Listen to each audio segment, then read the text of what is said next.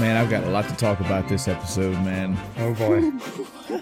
Yeah, I just had a lot of interesting topics come up throughout the week. Okay. And I've been in I don't know, I've been in a discussion mode. I got shit I want to say mode.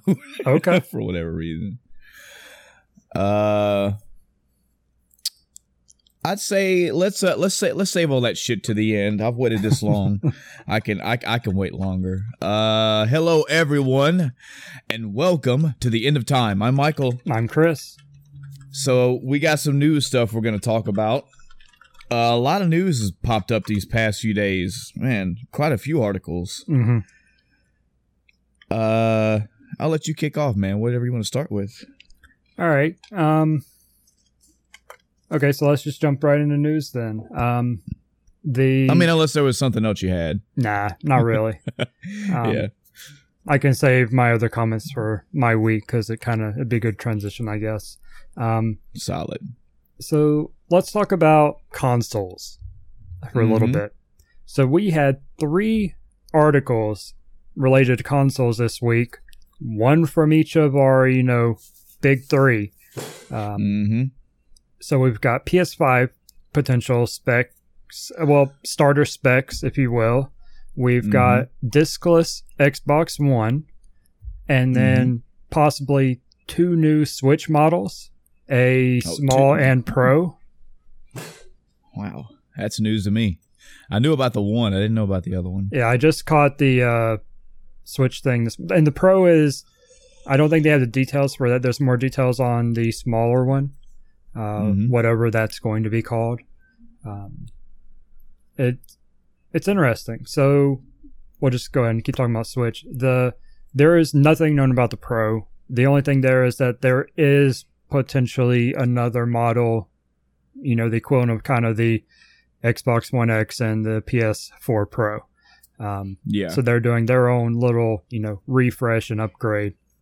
But the other one, the smaller one, this is kind of exactly what we've talked about in the past, where it looks like this is going to be the in-between 3DS and Switch. So it's going to be, it may very well be their new handheld, and it's just a Switch Junior.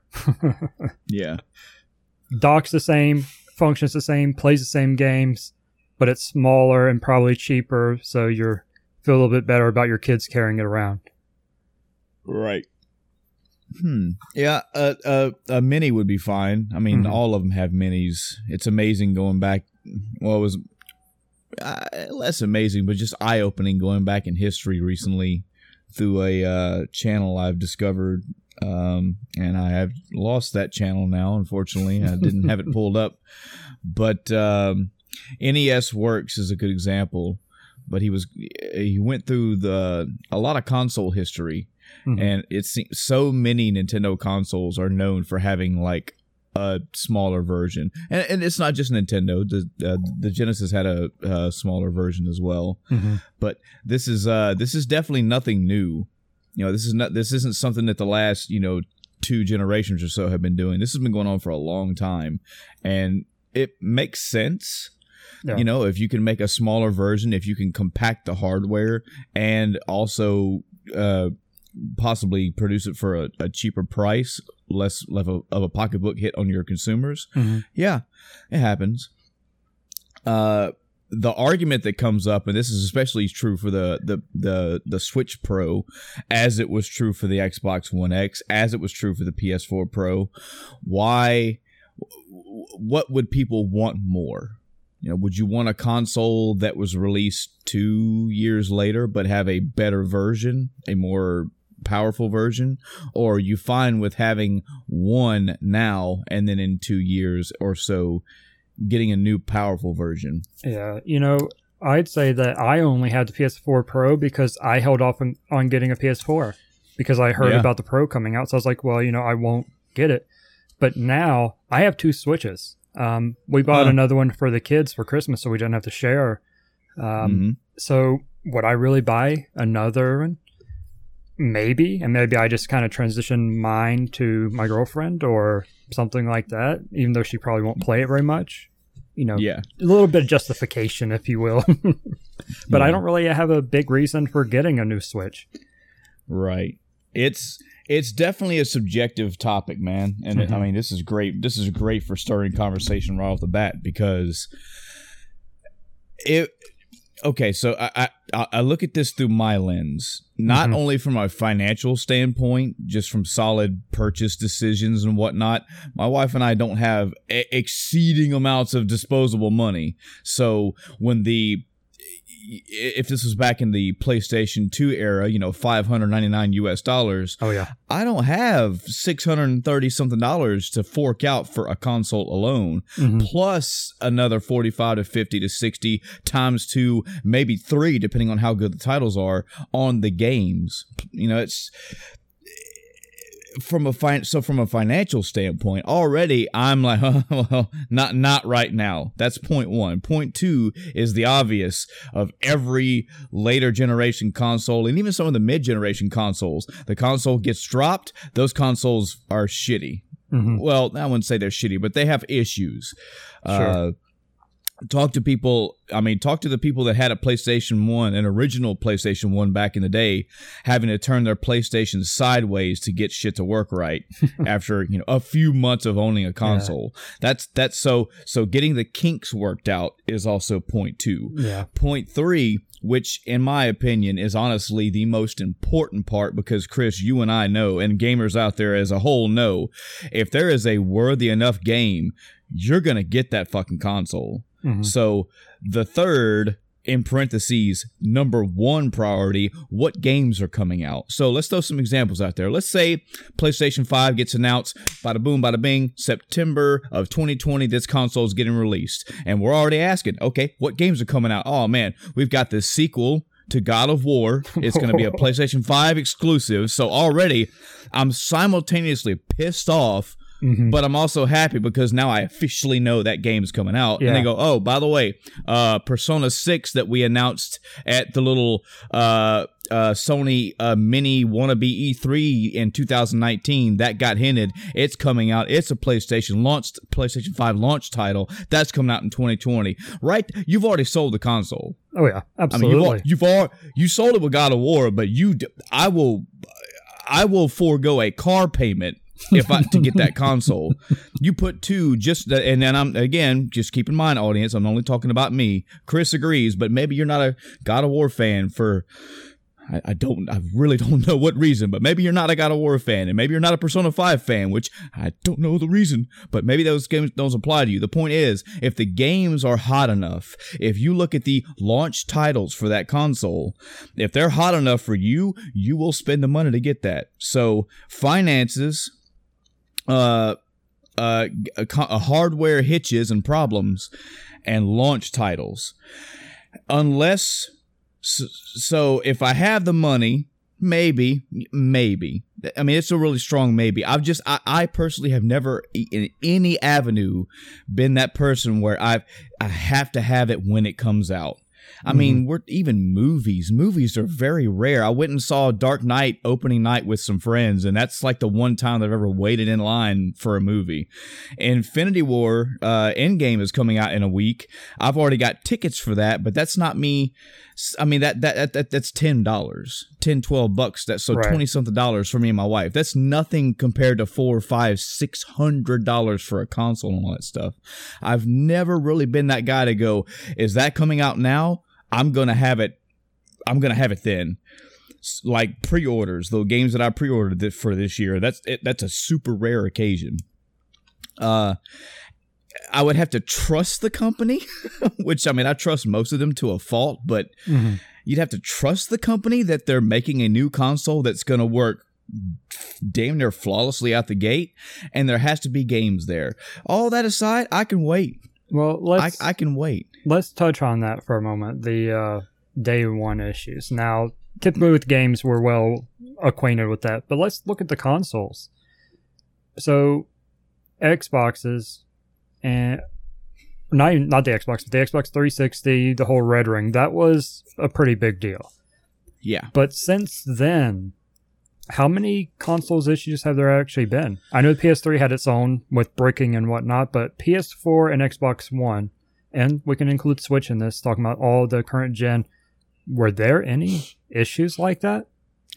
I don't think, and this is a on-the-spot question. Mm-hmm. I do not. I will tell you, I do not factually know the answer to. I feel like over time, the first generations of both the Xbox One and the PS4, there were issues, but I don't think any of them have come close to the Red Ring of Death issue.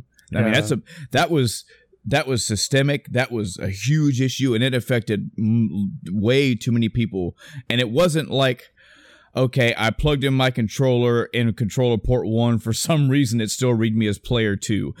4 days later, they patched that shit out. Sure. So I think the problems still exist. I think they have existed. What they are, I do not know. But I feel like now most of these companies have like really buckled down on the hardware portion of it. And so instead of having one Red Ring issue, you have 15 of these smaller issues, and they go, oh, okay, well, we got it. Scramble code, patch release, boom, done. You know? So yeah, I agree. The on the list of shit to come, because again, Chris, if you tell me God of War and Persona 6 are coming to the PlayStation 5 release, I don't give a fuck what bugs and shit the console may have. I'm not going to be at the counter at wherever with my money and go, oh, wait. Oh, before I drop all this money. Oh man, what if the hardware is bad? I'm not going to do that. I'm not going to do that. I'm going to get it and hope for patches. But yeah, I forget oh yeah, by the way, Jeremy Parrish was the another, this is like number 80 something of YouTube channels to subscribe to. Very, very solid works. He's got NES and Game Boy and he just does a lot of good retrospectives. So trailing this back to the Switch, sure. The mini Switch, I mean, I already have one. I don't see a real reason. The Switch Pro, now this specific console, I'm now in a folded arms scenario because I already own a Switch. I wanted Legend of Zelda Breath of the Wild so bad that I went out and bought a Wii U just to play it because there physically were no Switches around me. And anything that I could get, I'd have to order and wait or whatever. I just went down and got a used Wii U and bought the game. Later, I bought did I buy a Switch or did I get it for Christmas? I think I bought my Switch. Yeah, I've had games given to me for Christmas presents, but I bought my Switch and bought some games to it. And I have that now. And it's a very it's a small, slowly growing library for me. It's not filling up with hits for sure, but It's definitely got a bunch of plays in there. But now you're telling me that a new, better performing console version is going to be released.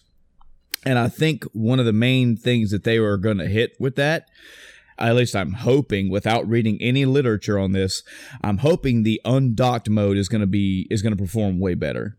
That is, to a small degree, the games that I've played, that's the place where I see the hitching at. Everything else works fine.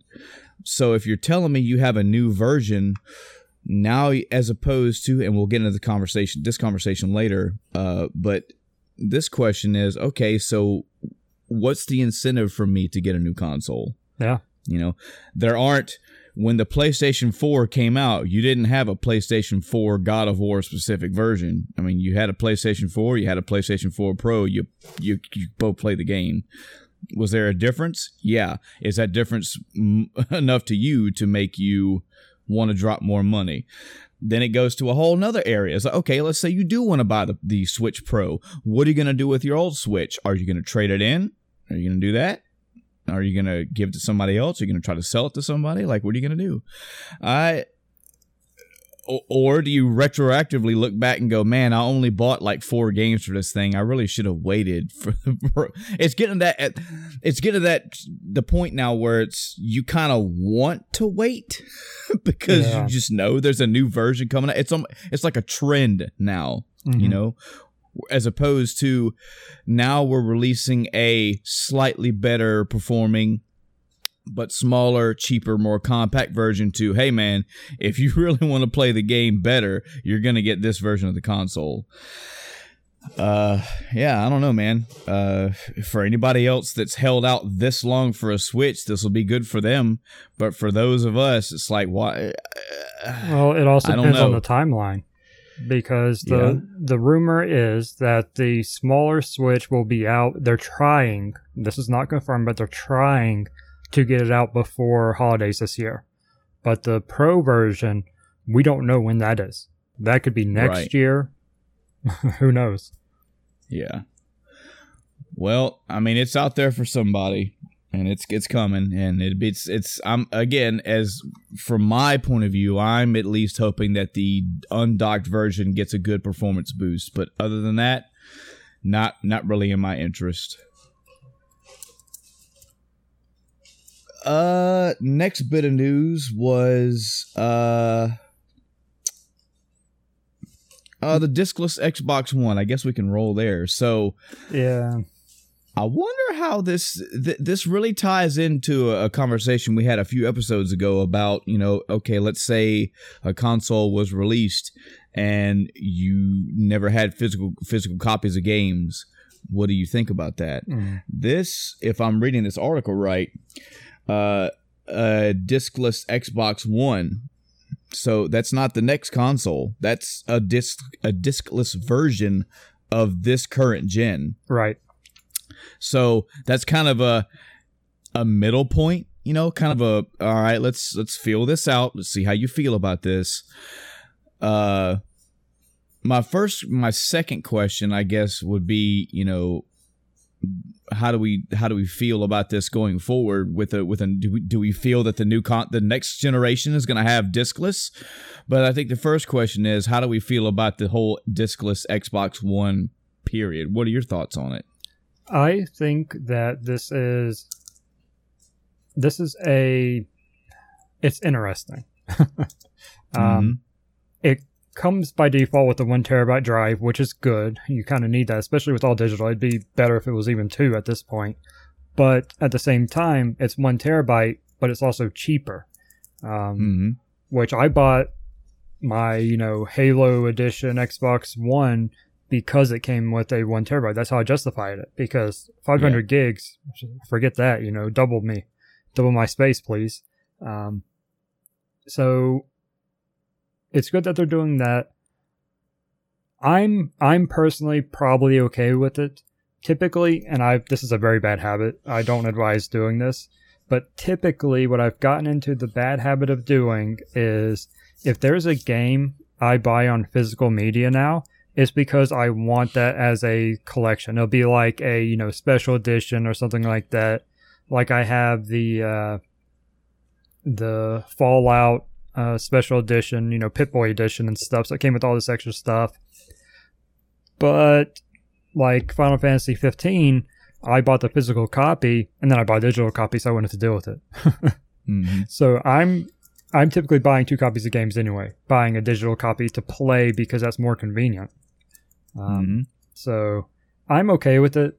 It wouldn't really, I don't think it would impact me. I wouldn't buy one at this point because I already have one, so it's kind of pointless. But yeah, I don't know. And the whole trend to, if we go to digital only, and this is a little bit of a deeper discussion. I've been thinking a lot more about the whole all digital thing and reading articles, especially with all the stuff that's been going on with, the game stores, Epic Games, Steam, etc., that if your digital platform goes away, your games go away. You know? So that's got me kind of doing a lot more thinking. I don't see my personal preferences to digital media changing, but certainly giving me more to think about. Yeah, I definitely want to leapfrog off that and go back to a point you brought up just a moment ago about the hard drive space. Now, I realize that hard drive spaces are still growing. Audience, if you want to, so I'm gonna loosely postmark the date for this podcast episode so you can understand if you're listening to this 4 years from now how far you've come. But we're recording this on the 20th, so this is the 20th of April 2019. I'm not going to do it right now because I really don't know what causes my computer to hiccup here and there, but I don't want to deal with that, so I'm not about to put Firefox or Audacity through a Firefox jump. But you can go to Newegg right now and just type in just do some button clicking with your mouse and go through the hardware and hard drives and etc. and look for the sizes that you can find some good hard drives. If this is several years down the road, look at solid states. It'll be really interesting to see what solid state space is like in 2022 or whatnot. But while it is true we have several terabytes of space, those several terabytes of space still cost money. As a random wild example, I know firsthand, as of this post date anyway, that if I want to buy a 4 terabyte Western Digital external passport hard drive, it's going to cost me $100. And you say, well, that's $100 and it's 4 terabytes. And I say, well, that's true, but you have to remember all these prices get factored into the price of making a console. So I'm wrapping all this around the idea that, Chris, I don't think 1 terabyte is enough. Oh, absolutely I really don't. not.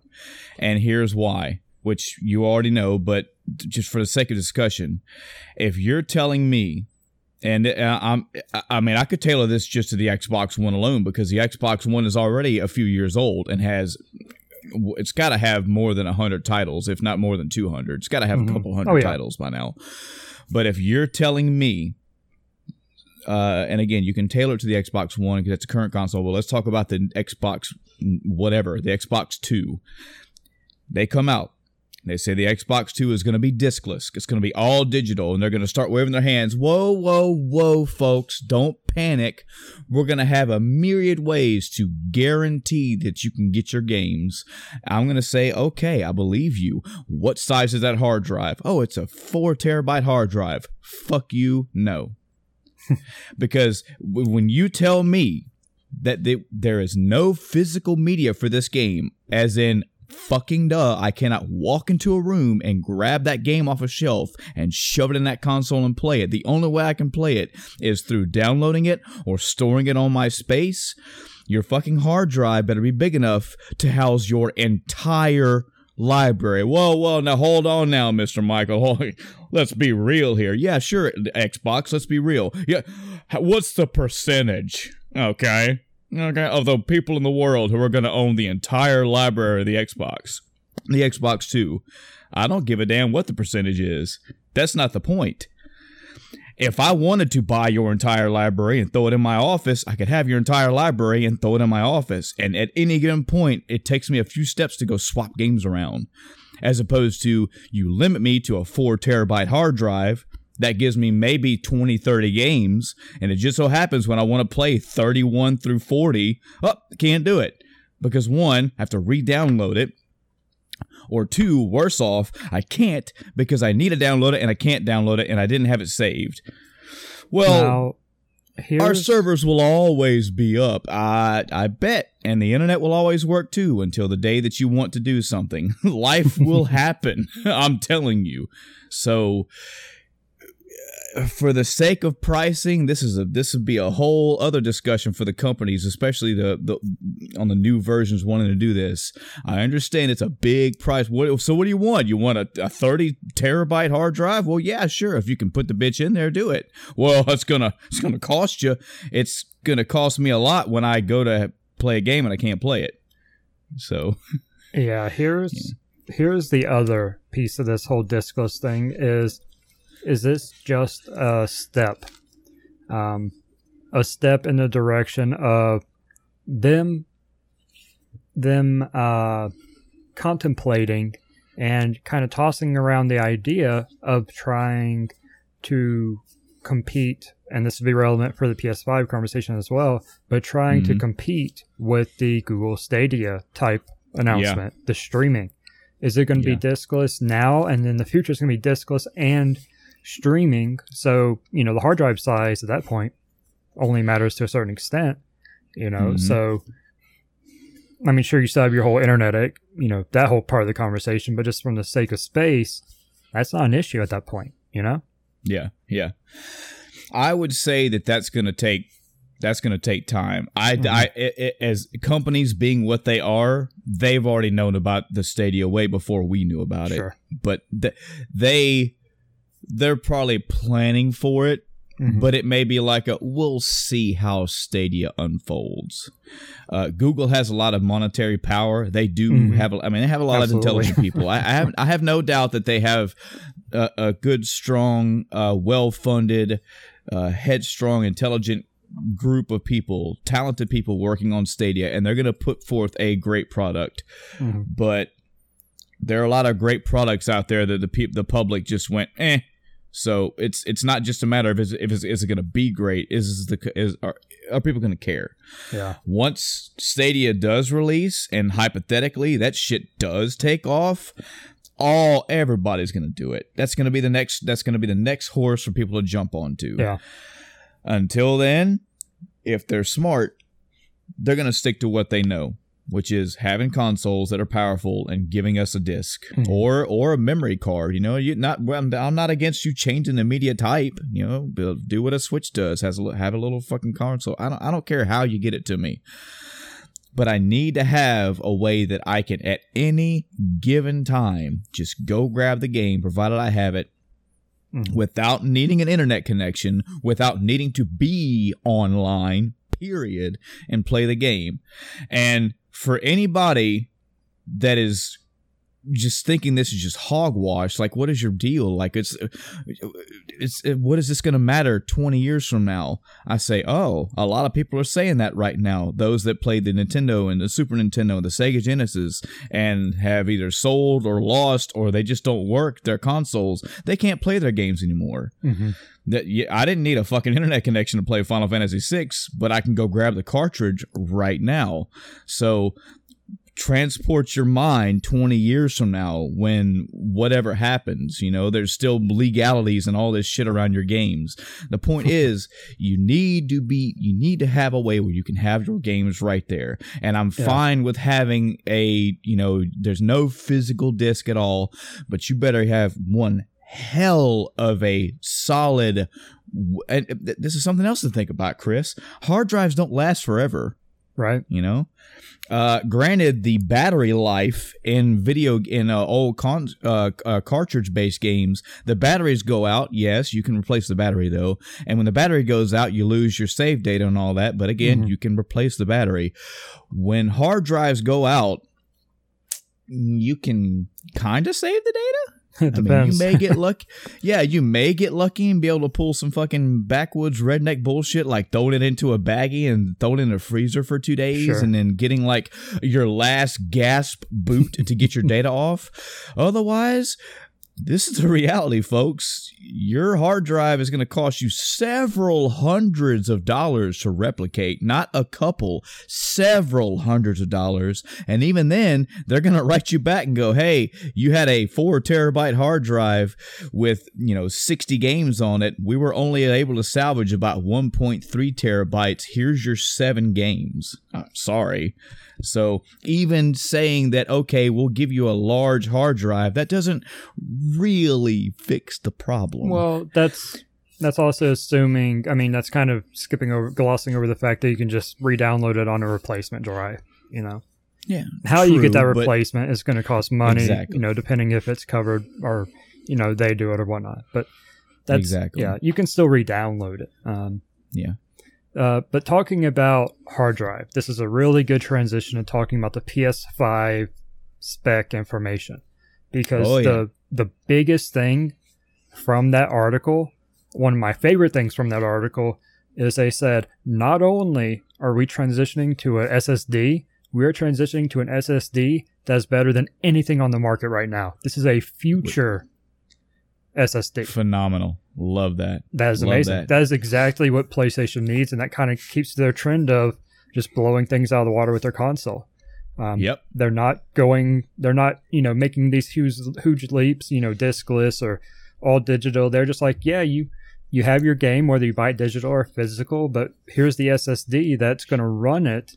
And going back to the streaming conversation, how this ties into that is that sounds like they're trying to directly compete with the streaming speeds. Yep. I heard Easy Allies talk about it, and I have not read the actual Wired article. For those wondering, Chris did a fucking 5 out of 5 segue into this topic. I love that.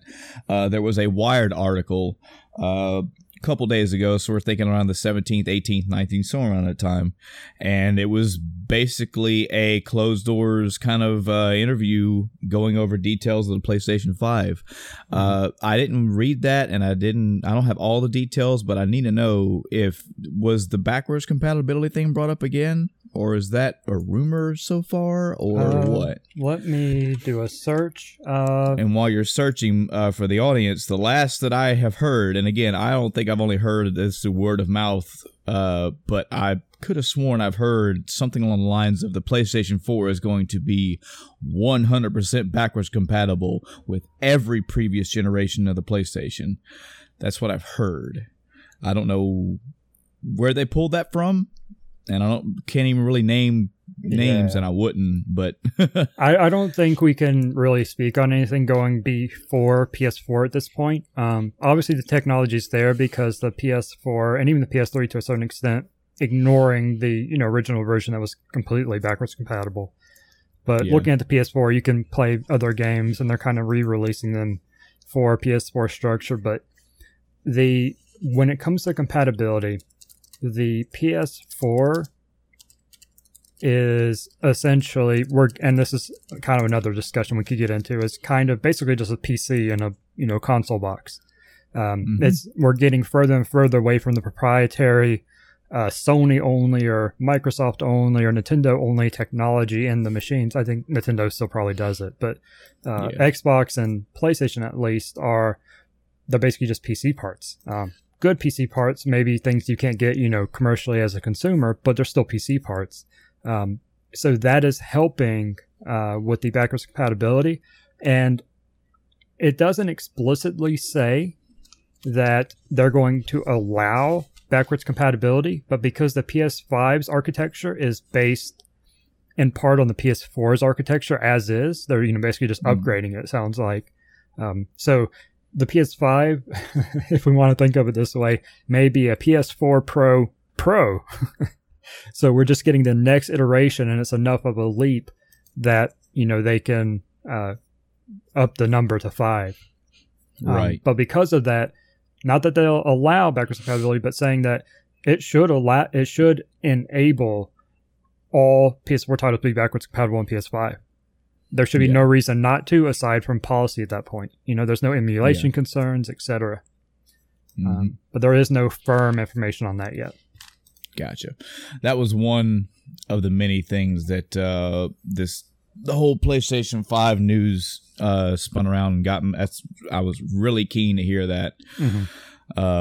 Some other things brought up about the PlayStation 5, 8K support. You might as well just understand this. Every console going up. By the time that 4K is out, 8K is discussed. By the time 8K is coming out, 12K and 16 and 64 and 120, all this shit's coming. So that was okay. More resolution. Got it. And it's a lot of people are like, whoop-de-doo. And it absolutely is that, but they have to prepare for the new standards. It may be years out, but they have to be ready. They cannot be the console that's behind. None of them want to have that issue, except maybe Nintendo, who doesn't care. Nintendo does what Nintendo does. Right. They say they don't care, and then they come out with a Switch Pro. It's like we'll get to it when we're ready, not when you demand it. But the big banner topic that's discussed all over the place, as most games and PCs are being discussed right now, is ray tracing. That's the blast processing of this next generation. Is who's going to be doing ray tracing? How much is it going to be? What is it going to offer? What's it going to bring to the table? Any thoughts on ray tracing on your side, Chris? Not really. I've heard a little bit about it, but I'm just like, okay, things are going to look better. Great. I'll probably see that in a console before I see my PC, because I don't, upgrade video cards very often. Yeah. It's when something dies, I'll replace it, or if I see a really good deal, like the video card that's in my PC now. It's a $700 video card. I didn't pay that much for it. I paid $350 because someone I knew was selling it. So it's technically used, gently used, but yeah. So that was awesome. I would never pay $700 for a video card. You're out of your mind. Yeah. No, I would never pay that much. I'd pay $1,200 like a man. So water. Yeah, ray tracing and 8K and all that stuff is fine and dandy. Real quick, I'm gonna sound. Go ahead. I'm sorry. If you're still on ray tracing, I was going to bounce back real quick to something else. Nope, I'm off ray tracing. Okay, so you said you didn't read the article, so I don't know if you caught this part, if you skimmed through it, but going back to the SSD and how fast it is, they had an example of Spider-Man. Yes, I was going to talk about this. Yes, good. We'll discuss this. So the loading time, and it's really great about loading times anyway, but some things that I wasn't even aware of is how they tie your Spider-Man speed to loading speed. So you literally cannot swing faster than the game can load. They kind of throttle it. But when you do load, fast travel and whatnot, typically about 15 seconds is what they're using as the benchmark. With this SSD in the PS5, it took 0.8 seconds, less than a second, for something that took 15 seconds before. Yep. That is a huge leap. Yes, it is. That shows. So that is a clear-cut demonstration of the power that the PlayStation 5 is going to bring to the table. Mm-hmm. Something that the Easy Allies brought up, which I was thinking, and it just so happens that they said it. Now it sounds like I'm copying them, but I thought the same thing when I heard this being discussed. So you're talking about the PlayStation 5, and yet you're using a PlayStation 4 game to show me how powerful your PlayStation 5 game, PlayStation 5 console is. Well, that's great. I mean, that's stellar. I can put a PlayStation 1 game into a PlayStation 2 in faster load times. Does nothing for me. I mean, I get what you're getting at. I get that you're showing off the power, but the power is going to be in God of War 2. The power is going to be in Spider-Man 2. I need to see what this can do. Show me this 8K ray tracing, then show me the load times behind that. It's like, hold on now. If we got exactly, like, that's great that you're showing me an older game, and I'm using older in a respectful way when I'm talking about Spider-Man, but you're using last generation to promote this generation. You get a thumbs up, cool story, bro, from me. You don't get a console bought. Got it. Go ahead. No, I was just agreeing. Yeah, that segues into my main. This is my whole PlayStation 5 situation wrapped up in a nice sentence. Where are the games? As going back to what we brought up like a half an hour ago, this is where it sells to me. This is something that's been around for me since PC hardware got released. When new consoles get announced, people are throwing numbers at me and specs at me and all the processing power, and I'm like, yes, I'm not a Neanderthal. I get the idea that you are moving from Generation 8 to Generation 9. Improvements will be made to the hardware. You're not selling me for that. What games are you bringing, and what games are going to be exclusive? And it was funny. I was discussing this at work with a coworker of mine who is a loose gamer. They play some Call of Duty, they play some Madden, they play some Fortnite and stuff like that. They understand gaming a little bit.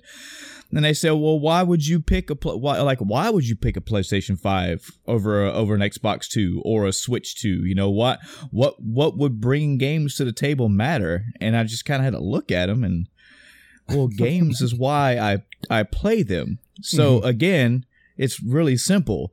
If all these 3 next generation consoles get lined up in a row, the Switch says, duh, Chris, it's the new Mario's coming, the new Zelda's coming. I mean, it's already going to be bought. It's just a matter of when.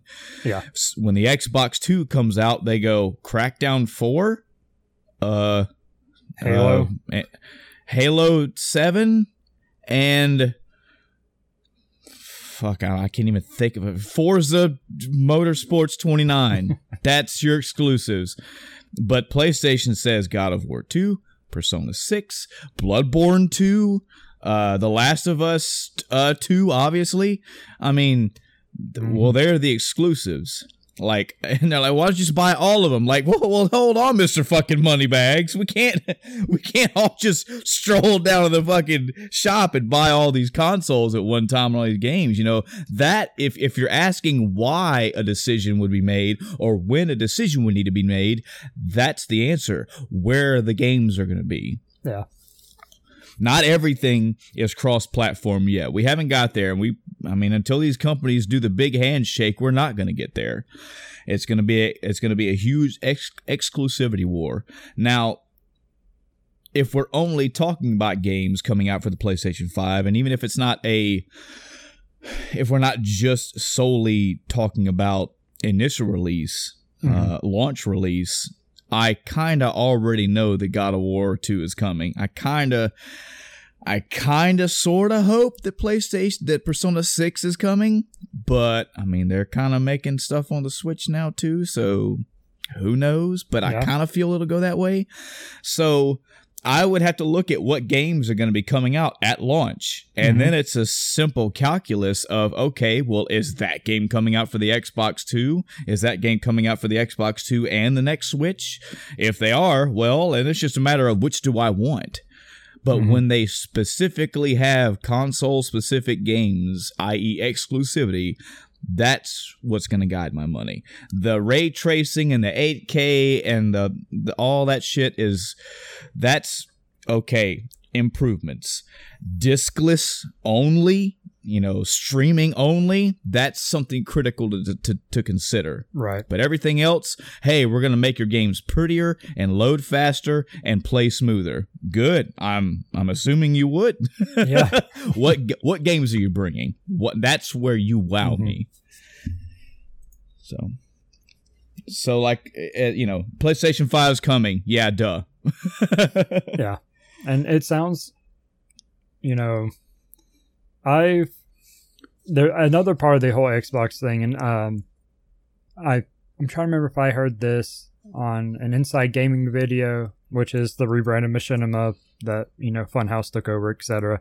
I don't know if it was on there or another channel, or if I read an article, but basically the other part of the disc list was also that Microsoft is just kind of looking to get away from the, possibly getting away from the console business, going to Xbox as a service, because apparently Xbox Live, they said something about it being available on the Switch.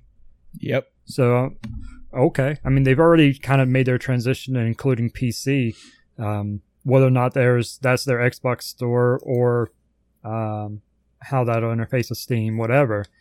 But yeah, I mean, if Microsoft got out of the console business and then went only into games, that would be very interesting.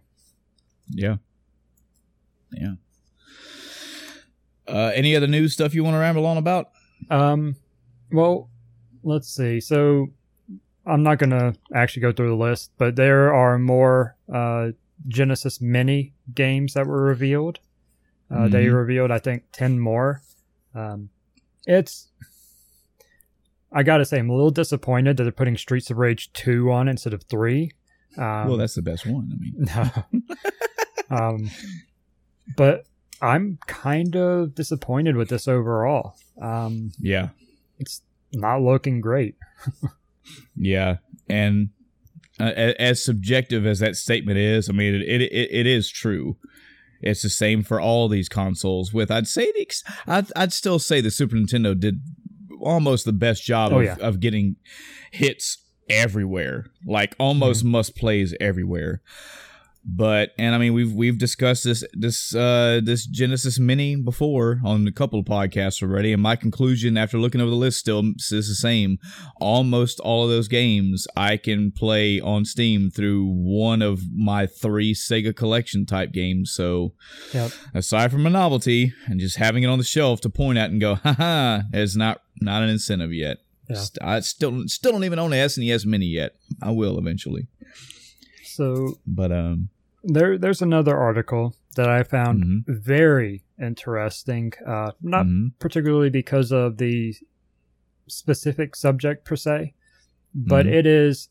So Capcom released a plug and play fighting stick. It's basically, fighting game thing, whatever. They've done that before, no big deal. And it comes with games on it. Now, the way this happens is there's an emulator on it, which is something I hadn't really consciously thought about in the past with these little things, outside of the minis, because it's like, if you crack, one of the minis emulators, you can put whatever games you want on it. So you can, root your mini, etc., and turn it into an emulator player or a ROM player, which is whatever. But the fight stick has an emulator on it, and the controversy here is that it is a open source emulator that prevents money or prevents profit from being made by using it. So they're technically in violation of this. Which is very interesting that I maybe I just don't understand this whole thing.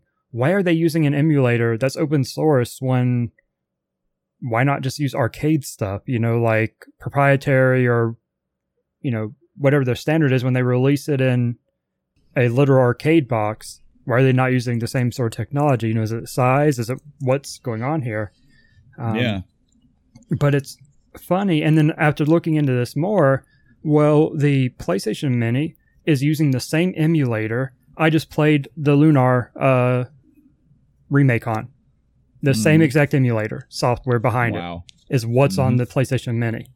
That's kind of baffling, that we're seeing emulator software made by others being used on official hardware.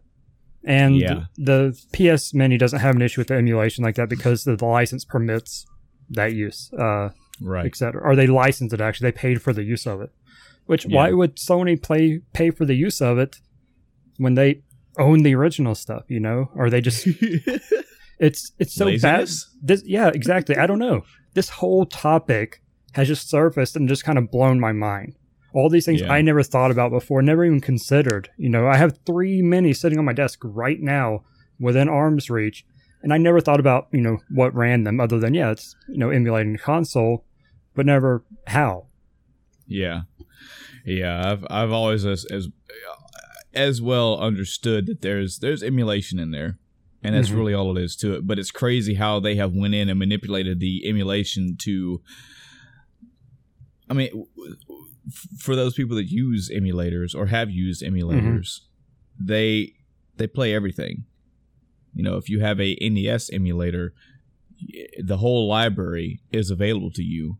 That's region free. You can play anything on those emulators. If at a minimum, you may need a patch here or there. Well, it depends on your BIOS, of course. The BIOS and the coding. But I mean, there's simple click. You can play everything, literally everything. And even if we're only talking about a US specific emulator that plays US specific games, the entirety of the US library is to you. It's free. It's there. It's wide open. So. And get your head around this, folks. When you open up a SNES Mini, there is the same fucking emulation in there, but they only have the 30 games or the 28 games or whatever. So it's like, can you guys just pull off the limiters? Like, why? Why did you do this?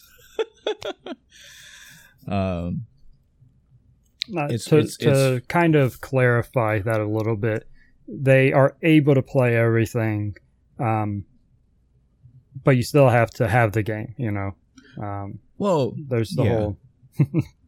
Yeah, I mean, again, that's why I didn't point specific fingers and name specific names. I mean, the legality is you have to physically own the game itself. Sure.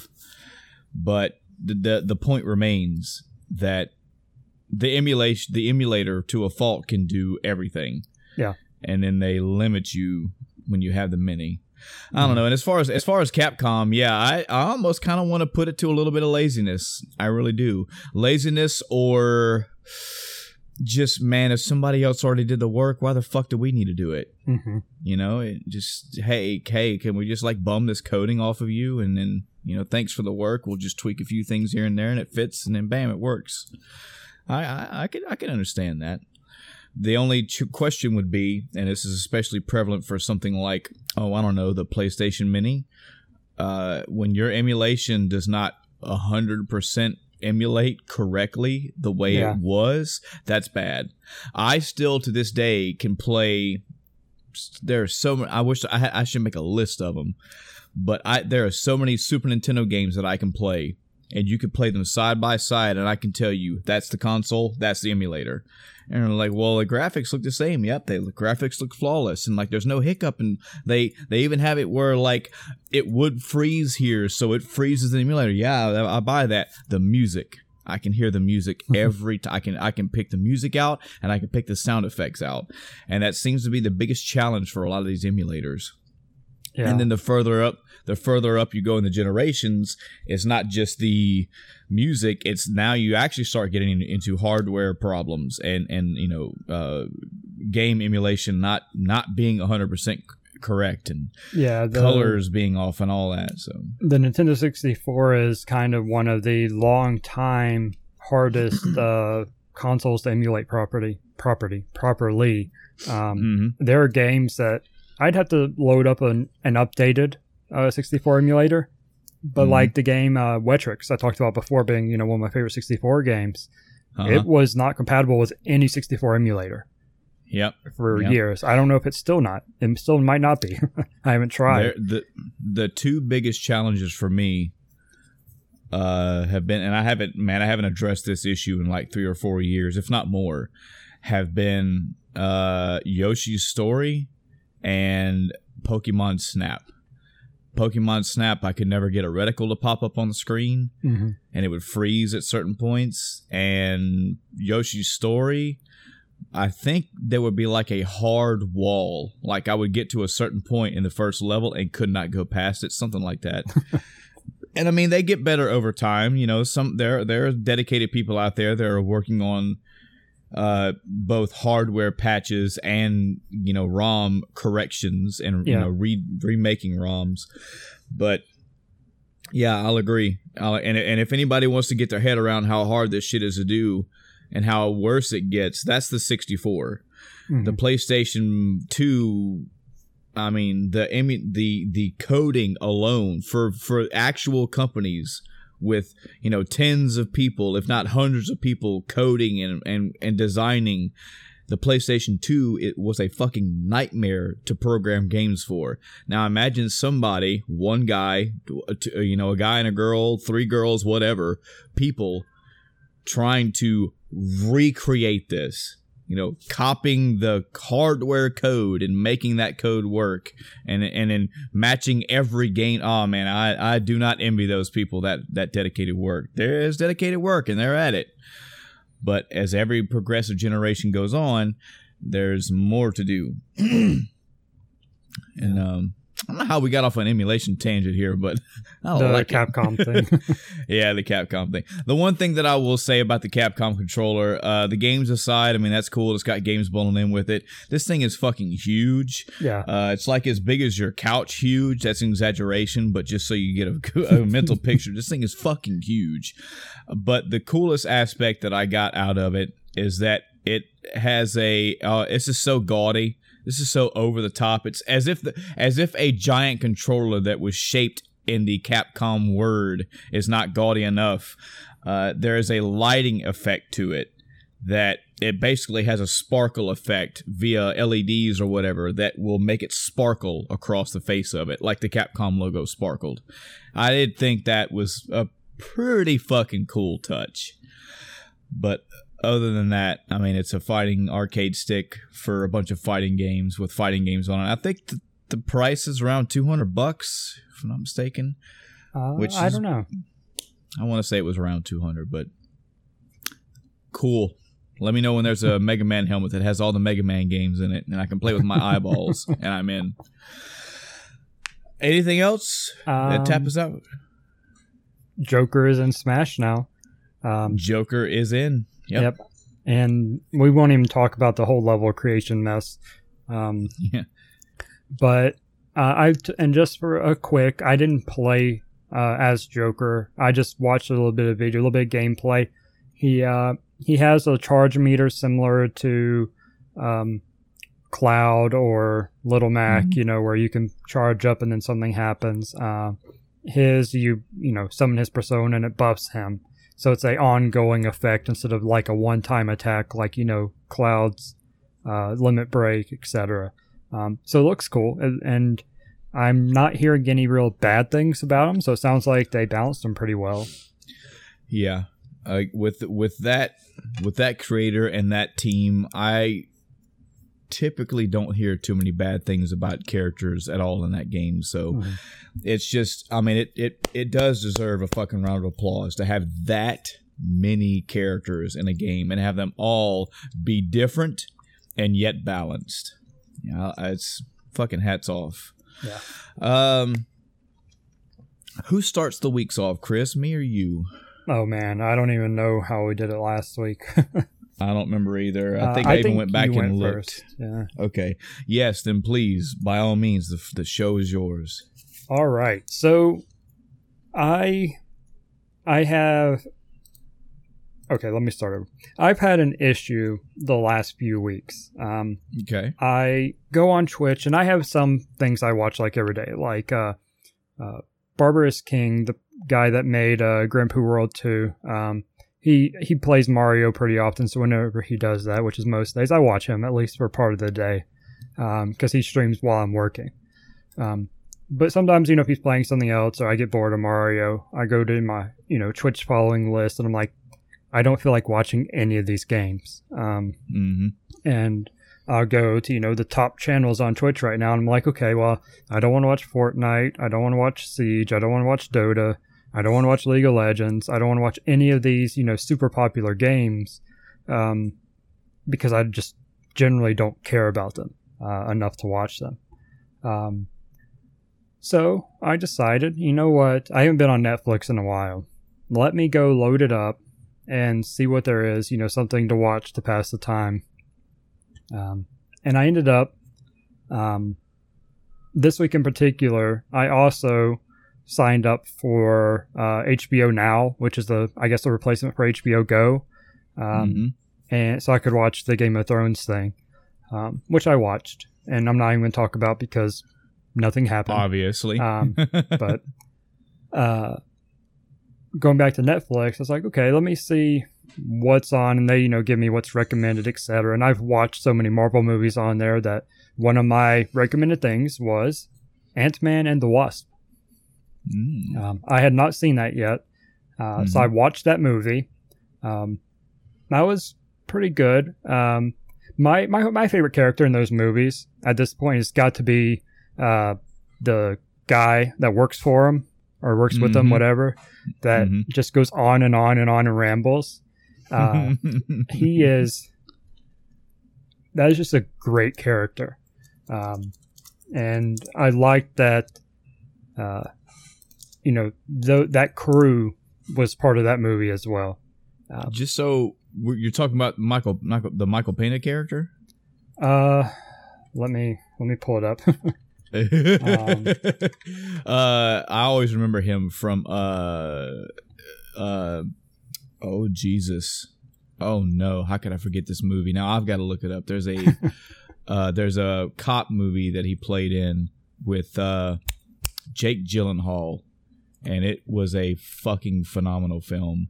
So we're both End of Watch. Every time I see Michael Pena, I think of End of Watch, which, Chris, if you have not seen that movie, and audience, if you have not seen that movie, you need to see that movie. It's fucking great. It was fucking great. That is who I'm talking about. Okay, yeah. Lewis is the character's name. Gotcha. Yeah, but he's got to be one of my favorite characters in that movie. It felt a little odd at times. There was something about the flow that just seemed a little bit weird. But overall, I enjoyed the movie. I don't know. Probably the first one, I'd say maybe it's better overall, but it's pretty close. I don't know. That's a hard comparison to make. Can I ask a question that you're probably fixing to answer anyway? Sure. How much does Ant-Man and the Wasp feed into either one, all these movies before Endgame, and two, do you think this movie is going to play into Endgame? Be mindful when you answer this question, though. I have not seen Ant-Man and Wasp yet. And spoilers for the audience, too, just in case. So nothing specific, but more like yes and no's, I guess.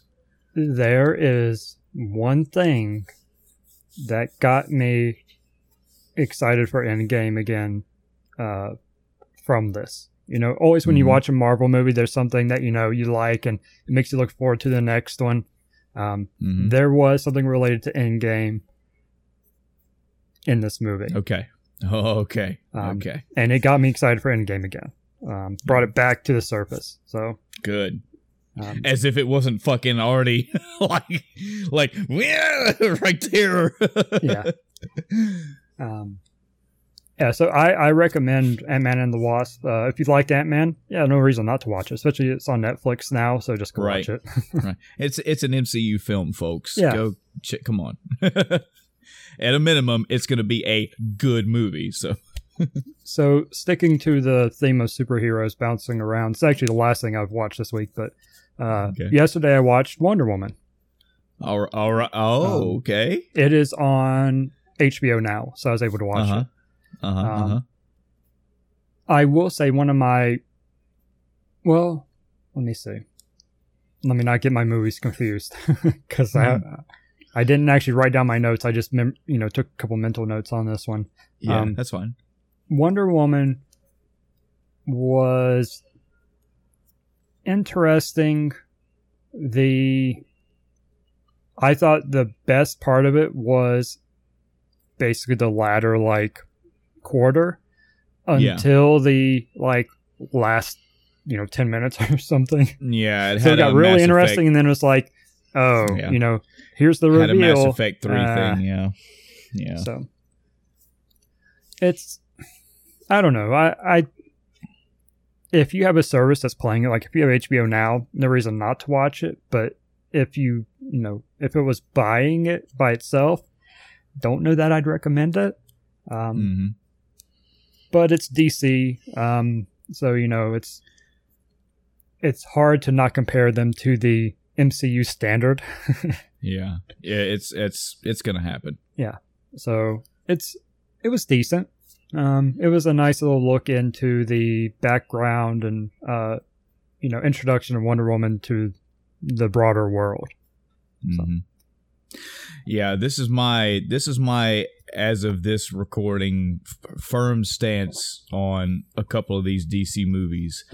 If you want to get the cream of the crop, while not directly in the DCCU, I mean, you're talking Dark Knight for many reasons, if not just for the Joker, even for a cinematic reason. There you go. But if you are talking the established DCCU, if you want an idea, and this is my opinion, just come at me, bro, but this is my opinion. If you want to look in the later part, as of this recording, the later part of is DC getting better? Are they getting better at it? I would say first look to Wonder Woman. I think that Wonder Woman was a good, okay. All right, this was better than I expected. This is not the greatest thing in cinematography history, but it's damn good. It's there's an upward progress here. I see that. That's fair. And if you want an example of, okay, they officially have shown they can do this, they just need to do it, is Aquaman. The level of characters in that movie, the level of variety, the level of them looking down the pit and going, motherfucker, we're going all in. You're going to see people riding on top of sharks. You're going to see fucking seahorses fighting crabs. You're going to see krakens. You're going to have a fun, entertaining story, as well as having a bunch of really cool action scenes. We're going to pump as much as we can into the CG and make it look good. This is, while again, in the world of cinematography, it's not a 10 out of 10 fucking masterpiece, but it's a movie to put in front of somebody and go, do you think DC can do this? Do you think that they have more in them and they can make something that's on the equivalent of Injustice 2, but in theaters? Aquaman is where you go. Because it shows that that's them going, yeah, we'll put all this crazy shit in there, man. We'll do it. What's the Black Manta like? You know, he's got this fucking black big ass bulbous head with big ass red eyes and tentacles out the back, and he shoots lasers. Fuck yeah, we're gonna do that. Are you sure you don't want to like, you know, slim the head down and maybe recreate the... No, I want... Show me a picture of him in the comics.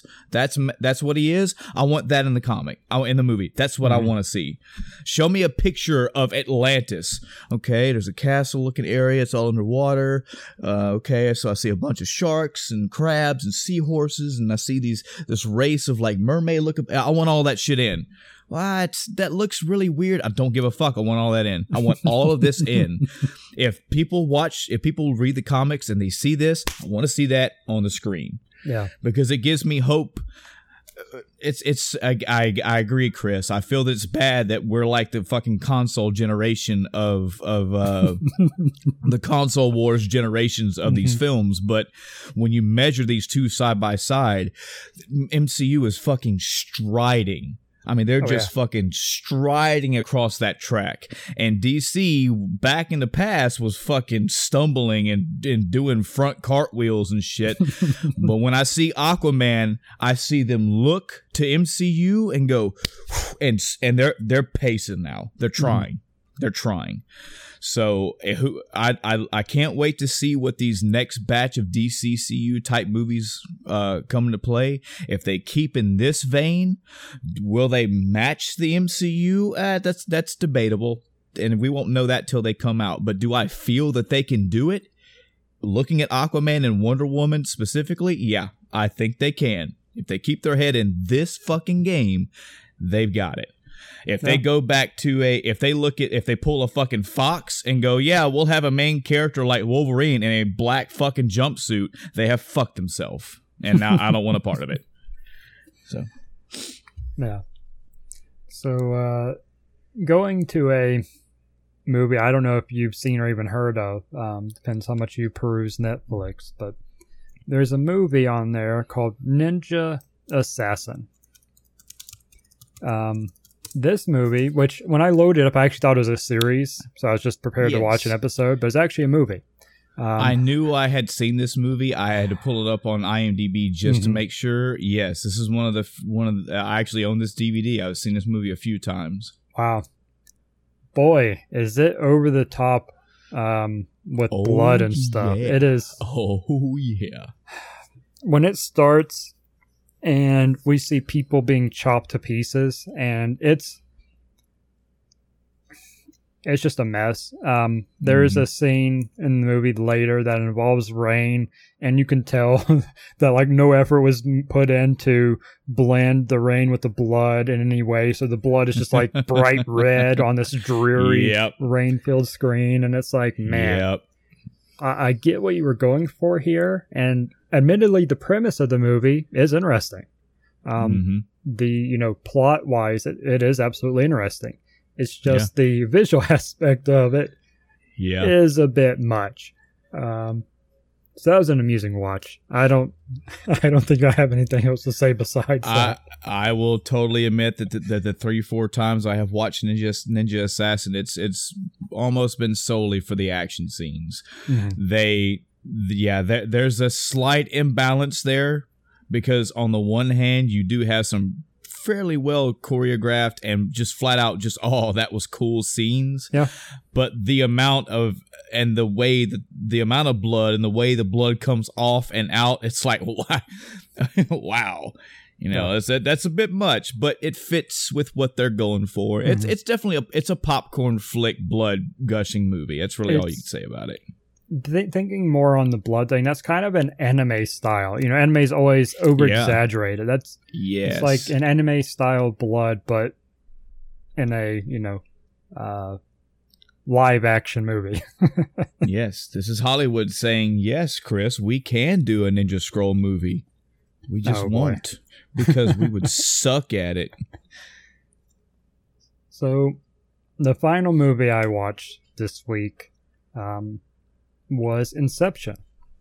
Oh. I'd never seen it before.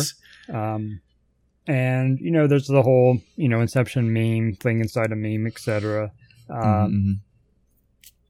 One thing I absolutely love about this movie is it doesn't stop. It is action on action on action on action. You got a little bit of dialogue in between and then action. The pacing on this was really, really good. Yes. The visuals, really good. Things start getting wonky and it looks right as something weird, can look. If that makes sense. They kind of, it's a layered plot with it. You have things within things, and then the ending makes you think even more. But overall, I thought it was really solid, a really good movie. Plot-wise was good. Action was pretty good. The pacing was phenomenal. Fun fact, and this has happened many times in my life, a word that I use regularly to this day is specificity. And I picked that up from Inception. This happens all the time. Different movies in life have taught me different words. But man, I saw this movie back in the day. I don't think I saw it in theaters. It was probably already out on DVD by the time I had seen it, and I was there's a lot of intrigue throughout this movie. It's constantly. It does a solid job of that type of movie, and that type of movie being there's a league of experts involved in all this, and here comes this person that knows nothing, and the experts are going to tell the person how things work, and they're going to learn. It's a typical movie thing, this is how we educate the audience. You are essentially the unknown one. And you're going to be educated over time, just as that character is going to be. And yes, as the more that gets developed, the plot as it gets developed, the more reasoning behind what they're doing, the motivation for Cobb to do what he's doing, just solid movie all the way around. Go ahead. And I have so many questions about this world too. Yeah. They left so much stuff open, so much background that is unexplored. It's like, what? How did we even get to this point? Sure, so we know about Cobb's story here, but okay, ignoring Cobb for a moment, let's just look at this whole program thing, dreams and all this. How did we get to this point? How did this grow to being a quote unquote normal thing? In a loose use of the word. I'm interested in all this lore in this world now. Like, we know that Ariadne is going to a college for something, and I'd have to go watch the movie again to remember if she was going. I'm pretty sure she was in a school that was, or a study that was focusing on psychology, but it's not like she was going to a school for this dream jumping stuff. Right. So there's that. And there's also, okay, if this exists, why is it like a small little sect of group of people deal with this? Why is this not mass produced and people can go into like shops and have this done? It's it's prominent enough that there's an underground for it, and criminals are not even criminals, but executives are using it. There's a whole, that's why I said normal, loosely. Because it's a known technology, but it's not known by everyone type thing. Yeah. Yeah. Solid movie, man. Glad you watched it. Glad you checked it out. Yep. I'm terrible with my notes lately. It's fine. Jumping into the games, I'll go straight to Monday. Did have Mario Monday again, where I continued playing Baby Kaizo World, and I need to load it up, or load my note thing up, because last week I said I was at 11 exits. I was actually at 13. I just hadn't updated my stream label, so I was going off, old data.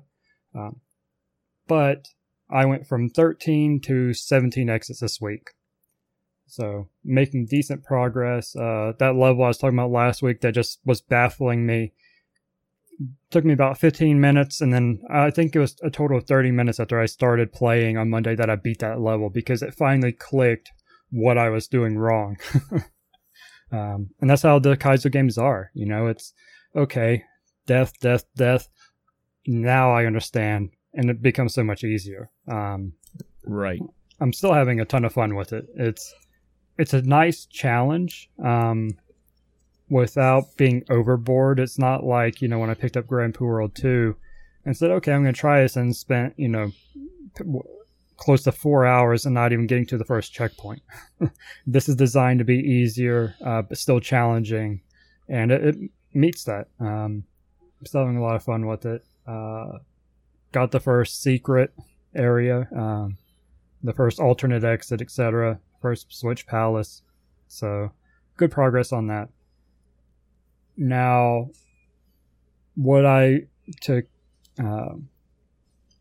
so I continued from last week my Lunar the Silver Star and Lunar Silver Star Story Complete comparison, and I finished that this week. Okay. And man, I have had so much fun with this. So a little bit of background here. Before talking to Adam, actually, I don't think I'd ever met anyone or even talked to anyone that had played Lunar on Sega CD. Just period. So, talking to Adam, I talked to Adam a little bit on Discord this week about it as well, about the comparison. But I actually had, a couple of people pop into my Twitch stream and start asking questions, and it was fun to just talk about Lunar. In this comparison, and kind of last week, I dove into it by dropping the remake down the year's results, which I still stick to, if not kind of want to take it off completely. But the remake, man, and it is not good. It's okay for someone that's never played Lunar just to get them an introduction. But it's one of those things where if you even slightly liked the Lunar remake, go play the original, please. Yeah. It's so much better.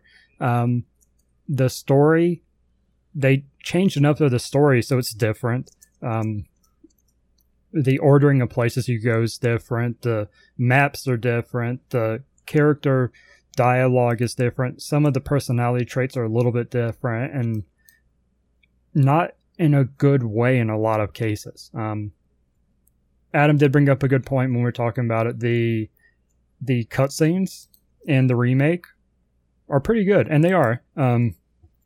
Once you get past how those cutscenes may be, trashing the story, but especially in probably the later half of the game, the cutscenes get really good. So that is a positive. And I did start to kind of jump forward and back real quick. I did start the same thing with Lunar 2 yesterday. And something I immediately was reminded of when I played Lunar 2 on Sega CD was that a lot of things they did in the Lunar remake was the quality of life changes they did to make it better were things that Lunar 2 did. So if you look at the remake, you don't even give the remake that much credit because they just took Lunar 2 UI type stuff. So it's kind of like, even in that aspect, I can't give them that much credit anymore after remembering that.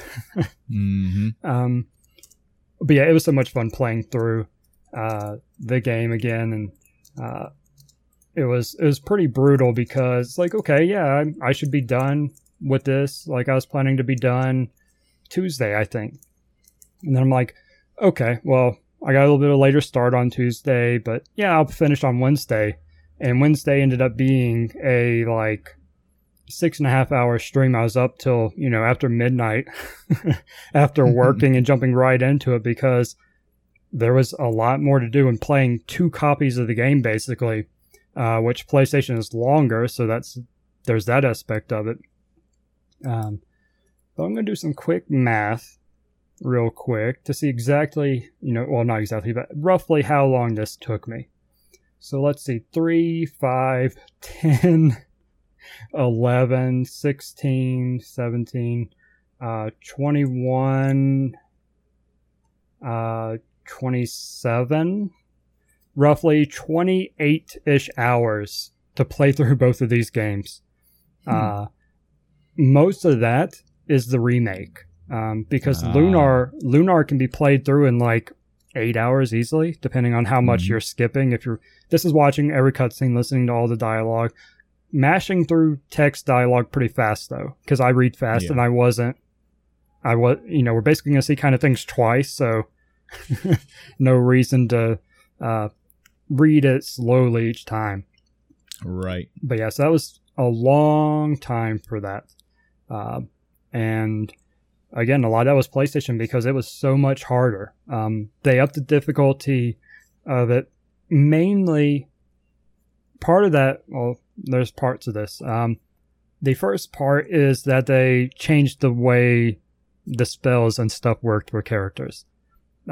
Alex in particular, his magic abilities kind of suck. You have one attack you use mainly through the game, and then you have a power boost. So you power boost and then just have him use his sword dance attack, that you start the game with. So you're using one attack the entire game for him. Sure, you get your, extra dragon magic type stuff, but aside from a very few situations, I probably cast all 4 of them combined maybe 10 times the entire game, which is not good. In Sega CD, you cast those every single boss fight. Those are your go-tos. You have the mana to cast them enough times to make them worth it. But in PlayStation, the bosses have so much more health, you do so much less damage, and you have so little MP that, I can cast a dragon spell twice in a fight, and then I'm done, unless, I use a silver light. Whereas on Sega CD, you can do it upwards of 4 times, depending on which one it is, what level you are. So that's a lot of damage difference. And it kind of changed the way the game was played. Alex never feels strong in the PlayStation remake, which is not good. He is the hero. Oh, man. He is the hero. He should feel strong. You should be dominating with him. And your other characters are supporting, but it's like, no, he's just doing a little bit more damage, He's just another damage output. It's like, he's... Well, I'd say the question is, so you're saying that as far as the party and battle is concerned, correct? Mm-hmm. Okay, what about narratively? Does he come across or even grow into the leader of the whole story? I would say narratively, he really doesn't come into his own until near the end. I don't know if I agree with that either. Yeah, and a lot of times the party will look to him for guidance for the answer, so he is technically leading the group, but he doesn't feel like, aside from kind of the whole premise of the game, his adventure, other than that, he doesn't really have a reason to be the leader, if that makes sense. Yeah. He doesn't feel like he's earned it, whereas I think Sega CD does a better job of that, with him getting stronger and stronger, and the focus kind of being a little bit different. I don't know. It's really hard to get into the small details of it, without going back and thinking about it a lot longer. Yeah, I was just saying that it adds more to it when you have a ho-hum kind of the leader, but not the leader as far as the story is concerned, and you get him in a battle, and he's just there, Yep. So, so again, it's... I cannot stress this enough that if you played the Lunar remake and liked it even a little bit, please go play the Sega CD version. Yeah. I would love to get a reverse perspective on it because I started with Sega CD and went to the remake. So I'd love to get a reverse perspective of someone that played the remake and actually enjoyed it to go back and play Sega CD and see what the thought is there. Yeah. Like I was saying, I did start the same thing with Lunar 2. Well, I guess before I get into Lunar 2, I can jump to what I played day before yesterday. So Anno 1800 released, and I played the beta and it was great. The Anno 1800 release, the big thing that was kind of, well, what's the difference between a beta and this is this has a campaign. And it when you have a simulation game, campaigns are sometimes hit or miss, you know, even with like a Civilization game. I'm trying to think. Actually, it might be mainly the Civilization games I'm thinking of. Some of the older ones, they had a campaign and it was just kind of like, this isn't very good. But Anno, I think, does a really good job of the campaign teaching you how to play, sort of, while giving you reasonable objectives to progress the campaign story. And probably one of the best things about it is that you're not going from map to map. The way the campaign works is you start on your map, you build your, island and expand and all this stuff, do what you're going to do as you go through the campaign. And then once the campaign is done, you're just in sandbox mode. At no point are you starting over during the campaign or after you finish the campaign unless you want to. Which I think is a really good feature of this, so that you can, keep playing. You don't have to go, okay, well, let me build my first few houses. Okay, you accomplish this campaign. Load the next map. All right, build the first few houses and then do something else. And then load a new map, You're not doing the same thing over and over and over to progress with the campaign, which I really like. I played for 5 hours, and I enjoyed it. There's a funny thing that's part of the game is it actually tells you roughly every 2 hours how long you've been playing. I guess it's not every 2 hours because I got 2 hours is like, hey, you should get a coffee. And then there was 4, I don't remember what 4 hours was, but I think there was one at 4 hours, and then 5 hours, it was like, hey, you might want to take a break. You've been playing for 5 hours. Hey, you're not neglecting school, are you? Yeah, and during the beta, I actually got up to the 8-hour mark, so I don't remember what it said, but there was an 8-hour message too. It was like, why don't you call it a day, probably, or something like that, which is, I think that's great. It's a nice little touch to try to keep people connected to time, which easily is lost in games like that. It's like, okay, yeah, I'll just do this real quick, and then I'll be done. Oh, wait, I need to do that, and then I'll be done. Now I'll do this and I'll be done. That's met with trepidation through various people because that's kind of a staple for games today, especially on the Nintendo side of the house, where it's like, hey, you want to take a break? No, I'm an adult. I'm good. Thank you, though. Yeah. Yeah, but I played that, and then yesterday I was like, what do I want to play? I was like, Anno's fun, but I'm not feeling a sim right now. I need something else. And I was still riding the Lunar high, of playing the first one and beating it and seeing the ending in both versions and enjoying that. And then I was like, you know what? Let's just do Lunar 2. Let's just keep going.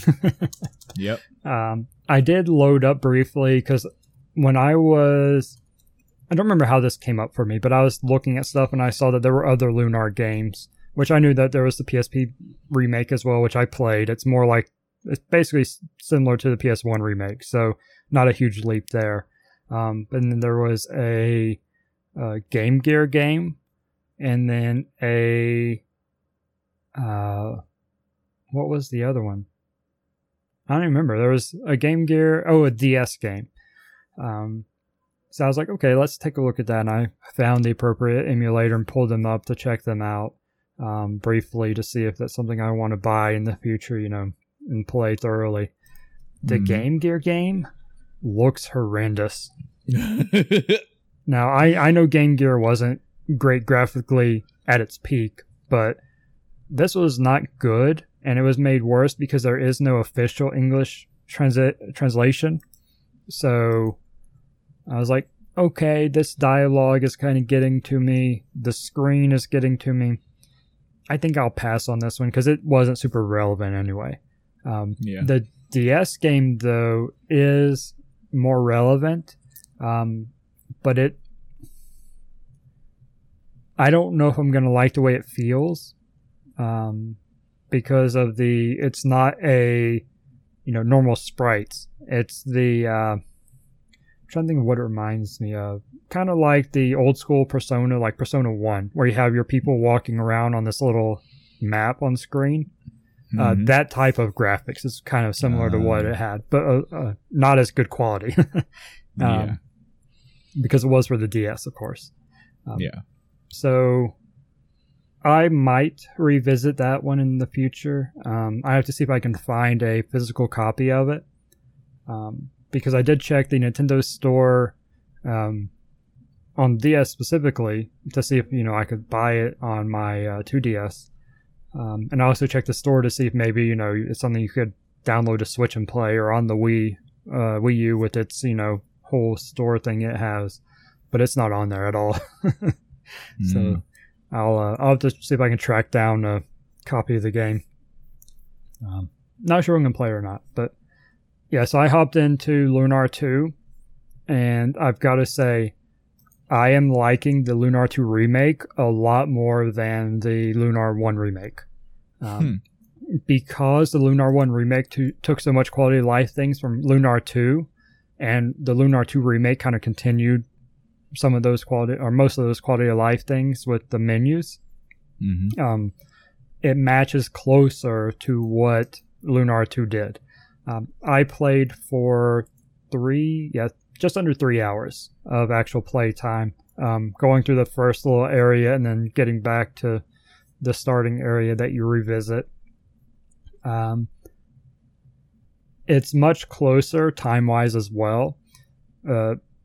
Going back to Lunar 1, to get to Meribia takes, let's say 2 hours on Sega CD. That's an exaggeration, doesn't take that long, but PlayStation would take 2.5 to 3 hours. It was a huge leap when you're talking comparisons like that. Lunar 2, I actually checked the time because Lunar 2's save system has a time on it, unlike Lunar 1 on Sega CD. I'm talking both on Sega CD there. So Lunar 1 Remake had a timer on it, but I didn't really have a direct comparison to Sega CD because it didn't have a built-in timer. I would have had to go back and kind of do some math with streams, which I haven't done at this point. I might do it later, just to get a firm number at the end of the whole comparison. But Lunar 2 does. So getting through the first area and back to Gwen's house on Sega CD took me 58 minutes. And that's these times are not exact because I do have some time. I'm streaming it, so I'm talking on stream a little bit, and I'm typically moving while I'm talking, but sometimes I'm not. But Sega CD was 58 minutes, and the PlayStation remake was an hour 15, or not even an hour 15. It's like an hour 5 or something like that. There was like a 10 to 15 minute difference between them. So that's still not super close, but that's not bad. But most of that was caused by difficulty. The Lunar 2 remake is not as hard as Lunar 1 was so far, but it still has a bit more difficulty. Bosses are harder, and general enemies are harder. I almost got one shot by a basic enemy in the first area.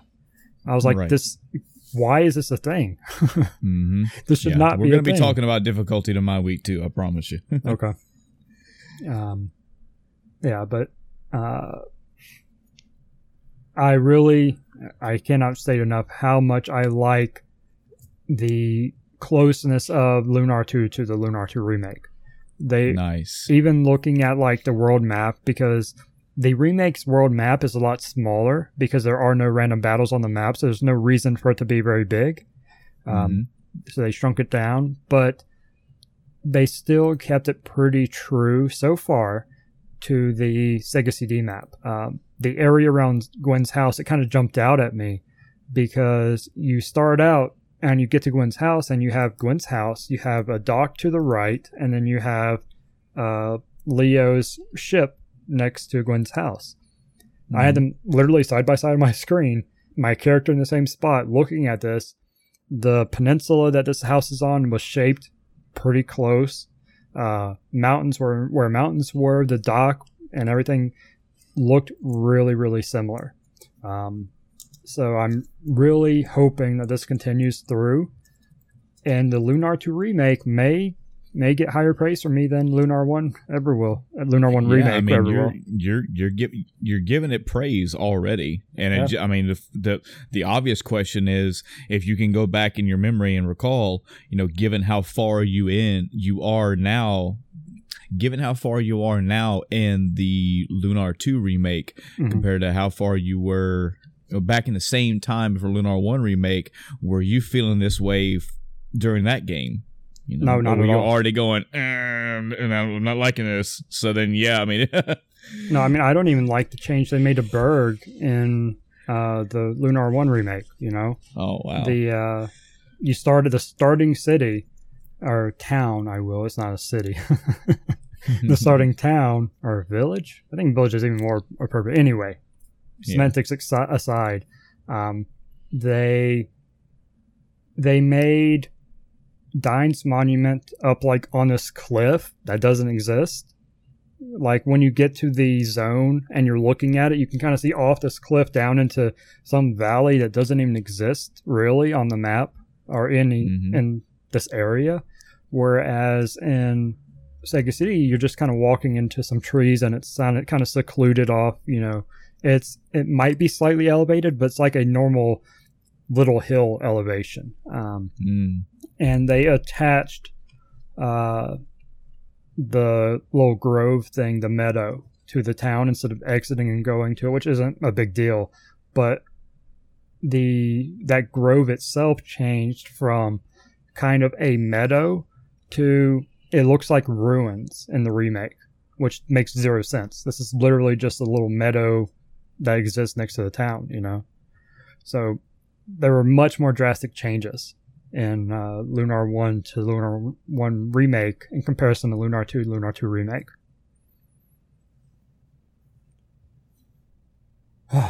Yeah. I think that's it for my week. Cool. Sounds like you got a lot of enjoyment, especially with that remake being as good as it was, man. What a sigh of relief when you started playing that one and like, oh, thank God they did this one right. Yeah, good stuff, man. Good stuff. All right, so my week, non-gaming stuff. We'll talk about one thing after. It's going to be one of the topics of discussion, but the movie that I watched was Sicario, Day of the Soldado. I finally finished that movie all the way through. I will say it is a good movie. I do recommend it especially if you like the first Sicario. I will put the first Sicario a little bit above it, but it's not it's not a diminished title. It's not worse or anything like that. It's just my preference. I've watched the first Sicario like 3 or 4 or 5 times, and I fucking love it. Spoiler fast forward 15 seconds at the most, folks, but man, the end of Sicario, that line where he's walking away and he tells her, he says, "This is a place of wolves now, and you are no wolf." I was like, oh, such good stuff. There's stuff like that in this sequel as well. But what is the name of this movie again? Sicario, Sicario. So there's that one, and then there's Sicario, Day of the Soldado. That's a sequel. It's a good movie. I do recommend both of them. So yeah, I've made it through halfway of Soldado. I'm just gonna shorten it down to that just for ease of talk. Sure. I've watched like the first half of Soldado like 2 or 3 times. Just life would happen, and I never could finish it. I finally finished it all the way through, and actually, most of this weekend and whatnot, I'll be watching some more movies. So more to come next week. But that's really it. So gaming. I have closed Steam again. You see, Chris, I'm so paranoid of my computer doing that shit. Like literally, okay, behind the scenes curtain shit. Whenever we know it's time to record, I start closing all kind of shit on my desktop. Like I'll close out my browser, I'll close out Steam. If I have a downloading application, I'll close that out. I'll close movie screens, I'll close out VLCs, I'll close out everything because I don't know what the fuck is making this shit do it. But it's a safe measure. But so one of the games that I've been playing, and I do mean very loosely off and on, maybe not even an hour at the most, is a game called Flint Hook.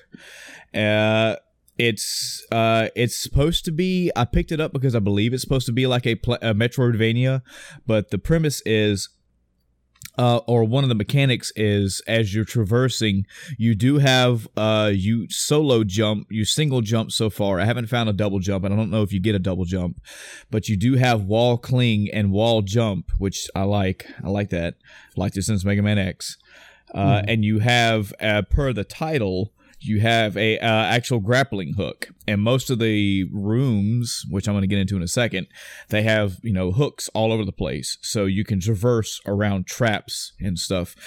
Essentially, Chris, think of Super Meat Boy, but instead of just wall clinging, you have puzzles in the room, and you can use a grappling hook to swing and get from point A to point B and get around obstacles and whatnot. Sure. So. And I don't know how much it is this way, but this is my one complaint with this game so far. It has a lot of good features like the wall cling and the hook for traversal. It has you can pick up little items that you can equip to your character before you start a level or a save file or whatnot or an area. I'm trying to get my head wrapped around how the game actually navigates, but so you do have power-ups essentially, but when I think of Metroidvania, two beacons of light pop up immediately: Hollow Knight and Castlevania. And in those games, you are traversing left and right through tunnels, essentially, if you want to think of it that way. But you're going across terrain, like you're going screen to screen. You're not not even screen to screen. Your screen is an elongated section of an area. I'm specifying this because from what I've been able to play so far, mostly this is like going from room to room, which is fine. I still think, yes, you can still do a Metroidvania if everything is rooms, but when you take the map of Castlevania Symphony of the Night and you take every single area and chunk it up into squares, I don't know if I really prefer that for an area, because then it seems more like get past this room's puzzles instead of explore. You're still exploring, but you're only going from room to room, and those rooms are exact square shape. I don't know. It could be just me being picky, but I'll see how far I get along in the game and see if that changes. Maybe that's just this area I'm in. I don't know. And also, it is not a super complaint because the wall jumping and the hook shotting and all that stuff is very fun. I like that those ways of traversing through terrain, but I need a little bit more exploration than that if it's going to be a Metroidvania style game. Yeah, there are a couple of little Metroidvanias that I played. The environmental one, and I really should not have closed my Steam. Shame on me. But yeah, those have been in betweens. Those have just been some random plays. Nothing big. The big play. And it's actually probably going to be about the only thing I talk about for the rest of this week has been Sekiro. So for those that have been paying attention for the past 3 or 4 episodes or so, there's been a big to-do about me not being able to play Sekiro. And it was close to 3 weeks, if not a month, damn near down the road that I finally got a solution to my problem, and I can now play Sekiro. I have dumped everything else to the side, everything else that I was working on, even Danganronpa. I have pushed that to the side, and I will be getting back to it. Oh, Chris, before. Oh no! Whoa! Let me back up. No, you know what? No, we're gonna do it this way. I'm cool with this. Okay. So continue on this thought. I have been playing Sekiro.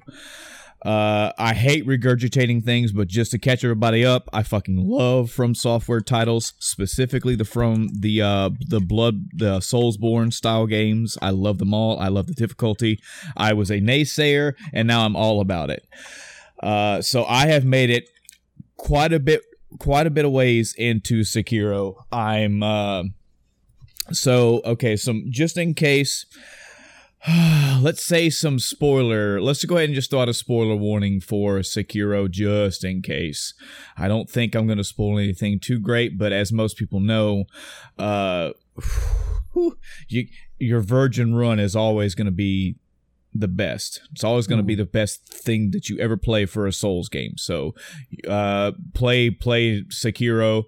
I will warn you now, you're going to get your fucking shit kicked in royally, but play it if you want to try these types of games out. So I got to the first, essentially the actual boss. People will know what I'm talking about when I say that. And I was stuck. So there were two enemies in front of me. Two smaller enemies, and up the hill was a larger enemy chained up.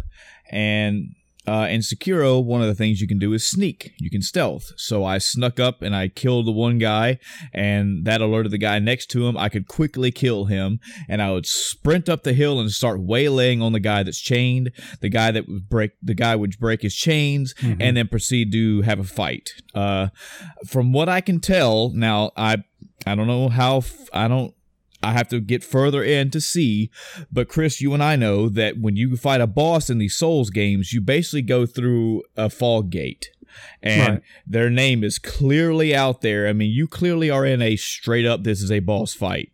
So I don't know if this guy and the next guy and the next guy were just mini bosses, or if they are bosses and that's just how they're done. But regardless, so I'm fighting this big ogre guy, and I get my shit kicked in. And real quick, this is where I left off the game, fighting that boss. Okay, I will try, Chris. I will try my best to keep it spoiler free from here on. So you have not beat this boss? Nope. Okay. Okay. I can, I can do this. I'll still keep it vague.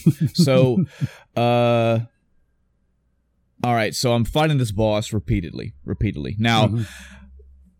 When I am fighting a boss in any of these games and I'm getting my shit kicked in, and when I say my shit kicked in, I'm talking about I have died more than 30 times. This is typical for me, okay? I am not the greatest guy in gaming ever. I've never claimed to be, and even with Souls games, I have soloed every boss in the entire legacy of the Soulsborne series, with the exception of the Bloodborne DLC and Calamite from Dark Souls 1.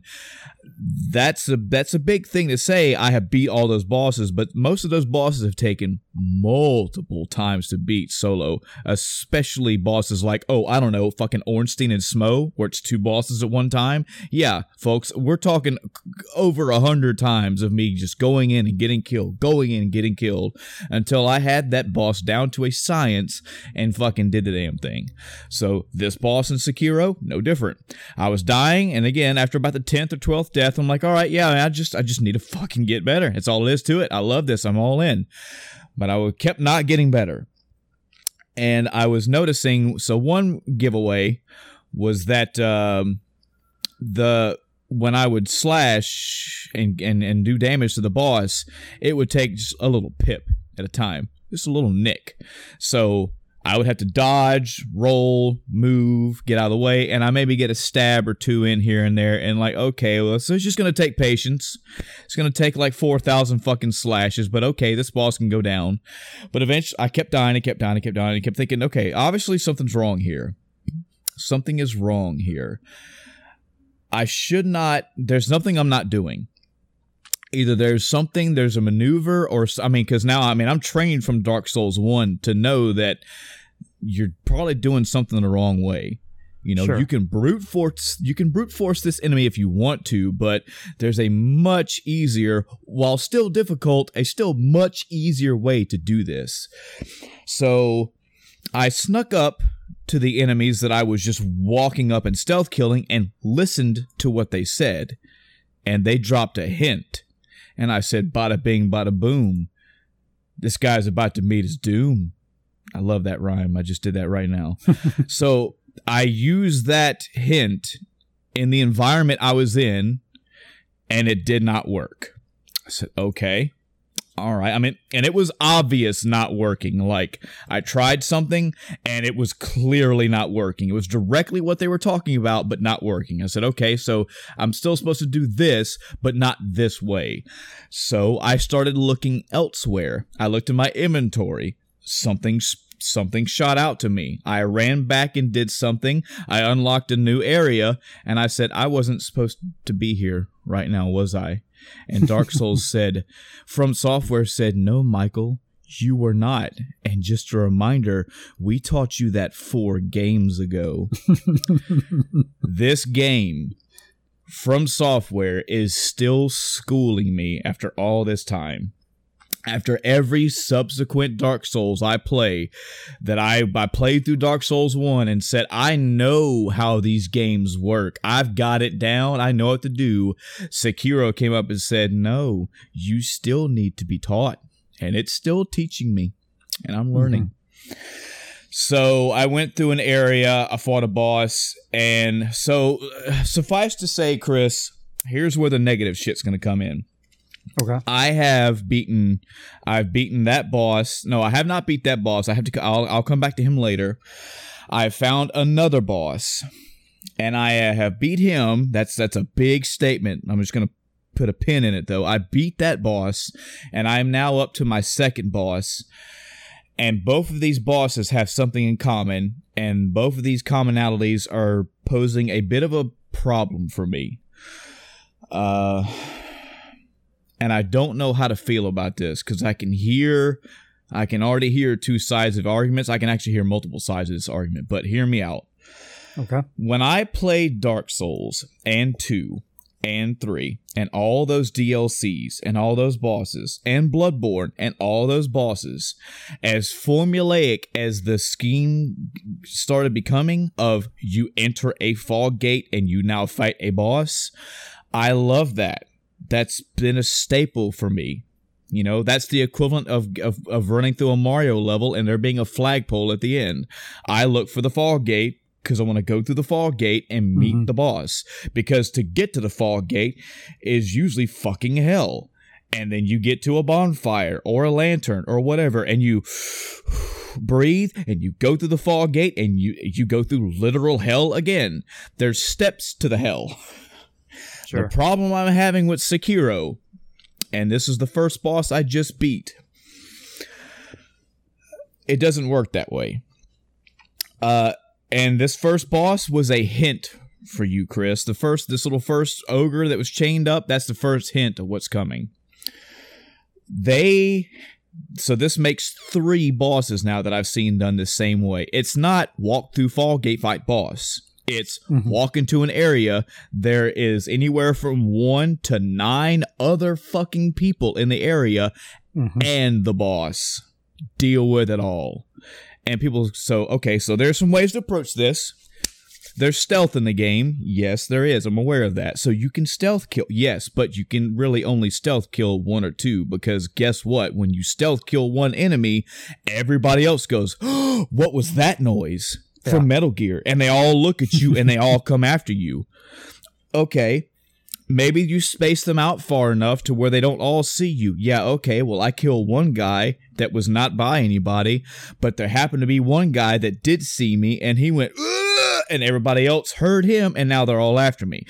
Point is, I could not figure out a way to kill this boss. So the second boss that I came across, I couldn't find a way to stealth kill everybody around him. Every single fucking time I had to fight this boss, I had to clear out 1 so I could run past most of the other people, but it was 1, 2, 3, 4, 5, 6, I think at least 6 other enemies, and the boss was there. And here's the kicker. As I told you before, the bosses are fucking hell themselves. They're not pushovers. So I'm running all over the place trying to get away from this boss who seems to be running faster than everybody else. But as soon as I go 1-2 stab or block or counter stab the one guy, the fucking boss is behind me and goes, stab. Now almost all of your life is done. So I'm going through this hell of running around like a dumbass and killing all these enemies, trying to kill them one by one. This requires lots of skill because you're having to block or counter every individual enemy's individual moves. You have to know that, okay, he's doing his sword up. That means he's going to do this move. I cannot counter that move. I can only block or evade. And when he does that move, he's immediately going to follow up with this move or this move. So which one did he do? Okay, I can block that one. No, I have to evade again. Oh, the boss is right there behind me. So I had to go through this area repeatedly and kill every enemy that I could possibly kill, then fight the fucking boss. So a lot of the boss learning, as it usually is in most of these Souls games, is walk in and die repeatedly and just fucking learn this boss's moves. Sekiro has that too, folks. But it has the addition of you fighting all fucking other people before you even get a chance to really fight the boss and learn his patterns and his moves. So, I had bought some skills and and had upgraded some skills and started noticing a pattern that the bosses have stamina just like you do. And when you break that stamina, you can do basically a finisher move, and it takes off an entire bar of their health. So, a good portion of Sekiro, especially the boss battles, is less about dodge, stab, counter, stab. It's more do things that will completely deplete their stamina, because when you do, you go in for one hit and you take off a huge fucking chunk of their life, as opposed to dodge, evade, stab, pip. Dodge, evade, stab, pip. You know? That's what that boss turned out to be.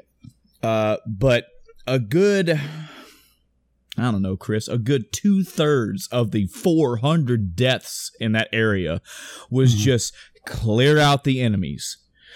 And hopefully I have my comeback to life still available, and hopefully I have my 2 healing potions available, and now that I have everybody else cleared out and have all this stuff available, now I can watch the enemy and learn the enemy's moves.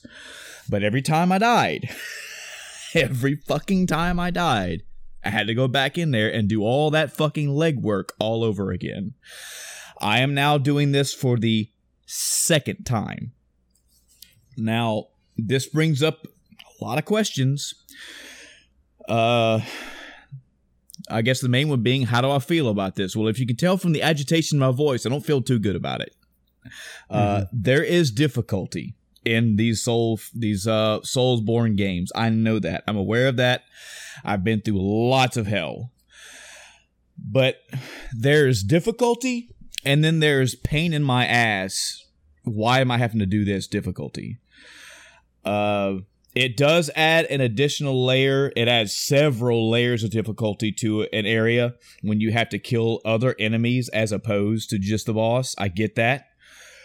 But again, that's something that I'm used to with Dark Souls, with all these games, that when I clear an area out, when I get from point A to point B, and I just have to do a short sprint from point B to the boss, or fuck that, if there's just a boss run period where there's 700 enemies and I can just run through them because I don't need to fight them, there's that too. But then there's this, where walk into area, lots of other enemies, and the boss deal with it all. I get the difficulty in that, but it's not really appealing to me. It's not giving me that holy shit. What do you think about just hearing this, Chris? Tell me what you think about this.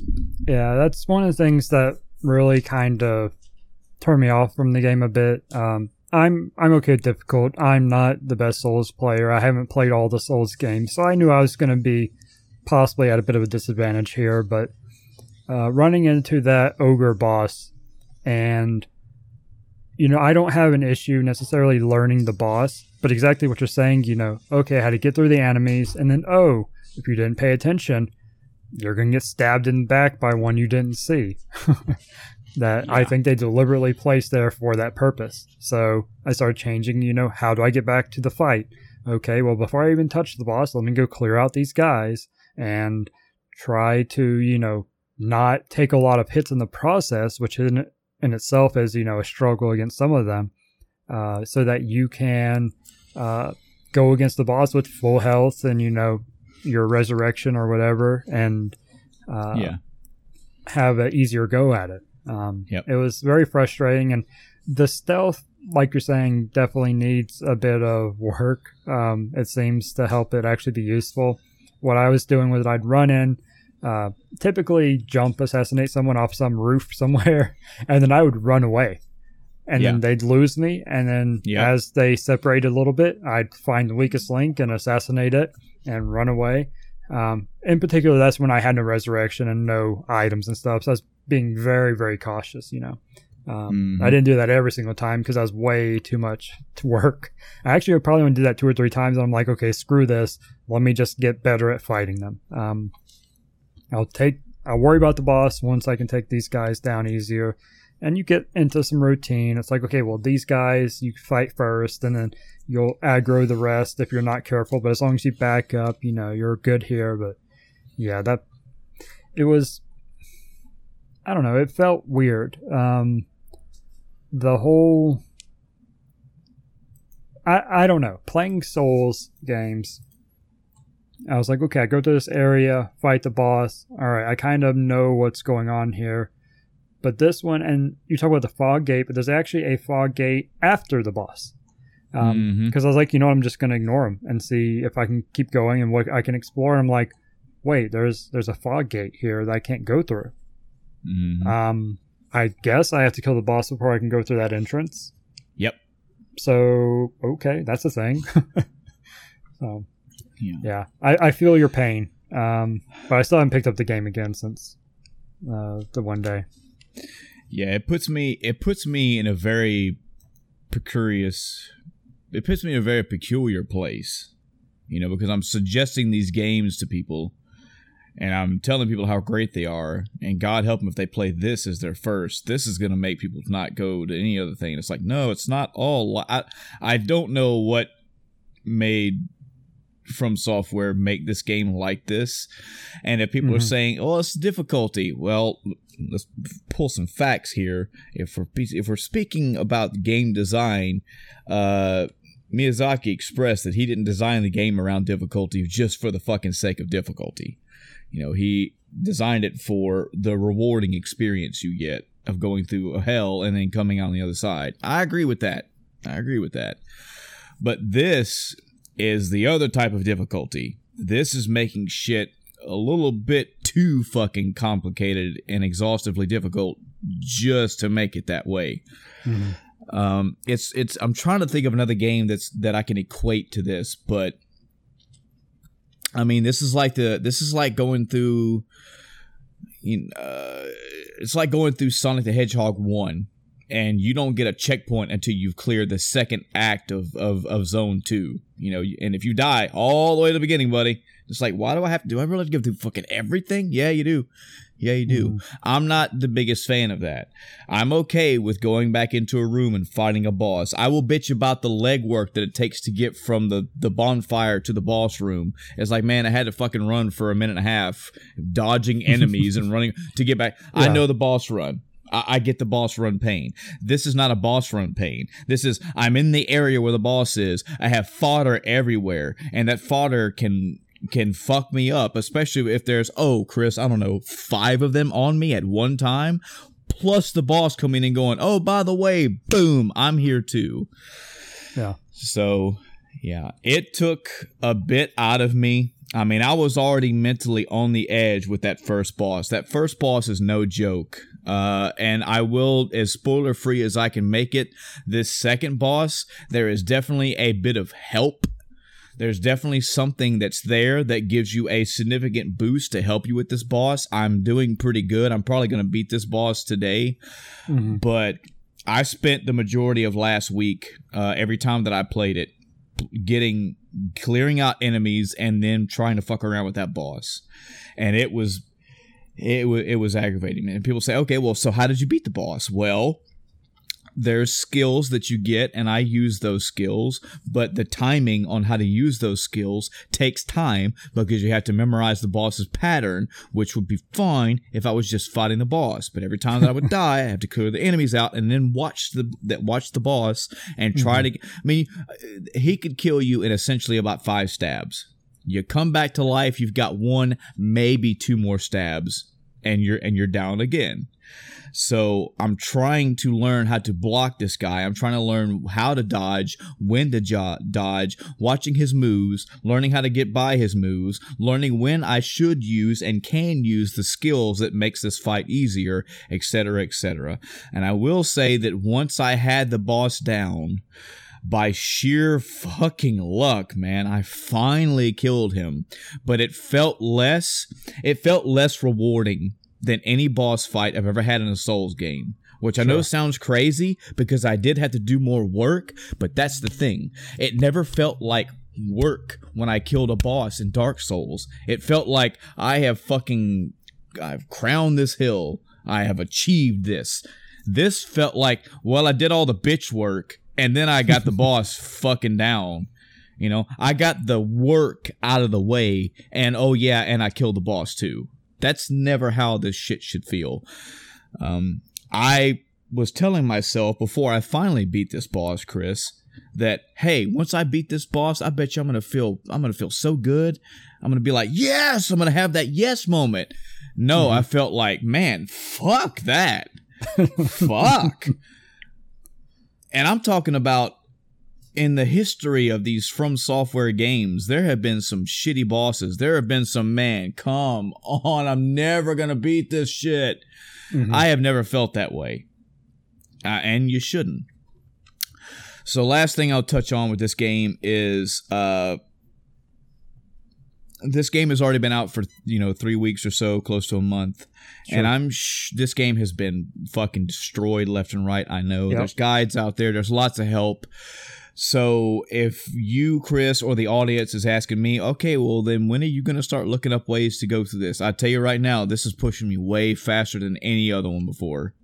Anyone. I'm getting pretty close to just looking up how, but I don't want to. I don't want to yet because I know if this game is sticking close enough to the spirit of what the other games are, I just have to stop and breathe and fucking read and look into things and find out that I'm missing something. There may be something obvious. It could be a weapon. It could be an ability. It could be a skill. It could be a plot point. Chris, maybe I'm even doubly wrong. Maybe I wasn't supposed to fight that boss yet. It sure did fucking feel like it. But that's the thing. It also didn't, because it wasn't I couldn't get through an area and kill the boss. It was I couldn't kill the people in the area and the boss at the same fucking time. The ogre block made sense because they showed me they told me what I needed to do, and I tried it, and that way didn't work. I just have to find the way. This is, I'm obviously in a place where I'm supposed to go, and then when I start attacking the boss, okay, you're doing an appropriate amount of damage. I need to be here. I just need to kill everybody else and the boss. Yeah. Real quick. Also, the enemies themselves, they're just like a boss. They all have tells. They all have move sets. And I just have to, I understand the concept, people. I have to get good and memorize every enemy and every stance and every move and learn how to act appropriately. I get that. It's fine if I only had to deal with 3 of those at a time and I move the fuck on. When I had to deal with 5 or more and the boss, that's just, in my opinion, as a From Software, Soulsborne fan, in my opinion, that's moving into ridiculous territory. Sure. That's not needed. I didn't need that, didn't want it, don't ask for it. And I'm going to see what it feels like when I move on and get past all these. You know, if I'm wrong and I'm missing things, then okay, it's on me. But I need to figure that out or go look it up and have it told to me before I make that decision. Because right now I'm going, man, this is kind of a bit ridiculous. Yeah. So from a different perspective, I'm kind of curious to hear your thoughts on what you think about the game mechanically when it comes to the way, you know, quote unquote, leveling and things work in this one. I'm also not a fan of, again, there are a lot of changes that this game has added. This was a shocker for me, but when I died, not having my shit drop and be able to go pick it up, that was a shocker. Finding out that half of the XP earned gets taken away and half your gold gets taken away, and that's permanent.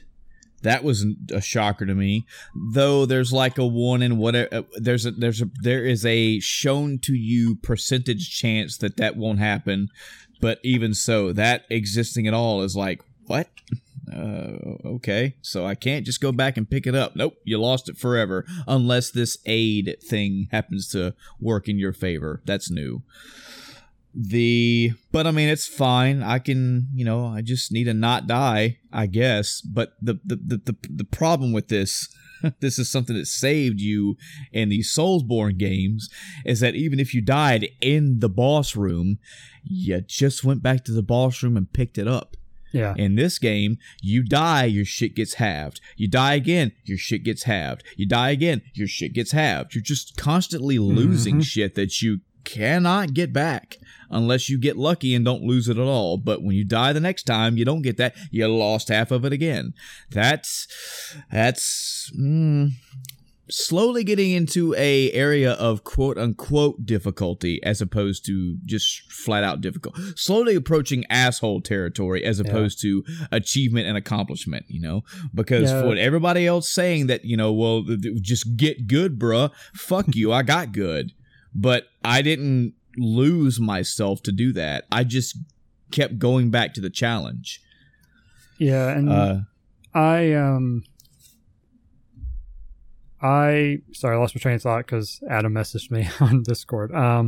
But I felt like it was too much of a punishment because what I did in Dark Souls, and I'm not as hardcore a player as some, if I got stuck and it was, you know, something that was minor, like, okay, I'm just taking a little bit too much damage or I'm not doing enough damage, I'd go grind out a couple levels, you know, and upgrade and then move on. But I don't feel like Sekiro gives you really that option. I don't think it's intended for any sort of grind, especially early on. I'm not finding the moment yet. And that's really bad to say that because this is still early on in the game. I get that. But the shield kick moment for me in the original Dark Souls was fucking that I will never ever forget that in gaming history, and I put that up there in my personal gaming history as a huge moment. That was a moment for me to go, there's something that exists that makes this fucking, like I said earlier, like more, it's still difficult but easier. This is what I need to do. If there's an enemy in front of me with a shield, I just kick. The shield, he loses he staggers and he's wide open for an attack. I had an aha moment. And yeah, I'll give you that what the two enemies tell me about the ogre was a kind of an aha moment. Still was a little bit disjointed. Still a little bit like, okay, sure. I didn't figure that on my own. You kind of told me. I inferred what you said. But it just, even mechanically, anything in the game, I haven't had that. That's what you do. Oh, that's fucking, yeah. I've got a tactic now. Now it's, yeah, if you buy this skill, it'll help you. not good enough. Not that's not what I'm expecting. I'm expecting to use what I have on me, and I don't know, man. We'll see. Mm-hmm. We'll see. So bottom line, I'll tell you right now. I don't know how to say this without it coming across as like I'm dumping on a franchise, but I have had a phenomenal time with the Soulsborne franchise, and if I am not bound to Sekiro. That's what I'm getting at. Sure. This is obviously another game that they have, or a newish game that they have added things to and changed, and yeah, I don't have to be married to this thing. Mm-hmm. I totally am free to go. Yeah, they changed too much shit. I don't like it. But I have to wait for that. I really do. I need to. That would be the point where I have read multiple guides for multiple things and went, yeah, this is bullshit. If I read shit and it's like, oh, Michael, you silly man, when you were fighting this boss, why didn't you use this that they told you about and this that they told you about? You just didn't do it the right way. I'll go, oh, well, fucking me. I'm a dummy. I didn't do the Dark Souls thing and read and pay attention and follow through. If it's, man, there's just fucking 12 enemies and a boss. Get good, bro. I'm going to say, fuck you. That's not why I play these games. Yeah. It's rewarding to people. I am not ignorant to that fact, Chris. It is rewarding to people, to a certain people, to walk into an enemy and go, 13 enemies and a boss, bring it on. And they walk away going, we are the champions. I get that. But I can tell you now, after all the deaths I just went through, that's not for me. Because instead of going, the boss is done, I went, okay, now that the trash is out of the way, come on. But I got one shot. Oh. Yeah. So, more to follow. Moving on to a more positive game. Okay. Chris. Yeah. You need to play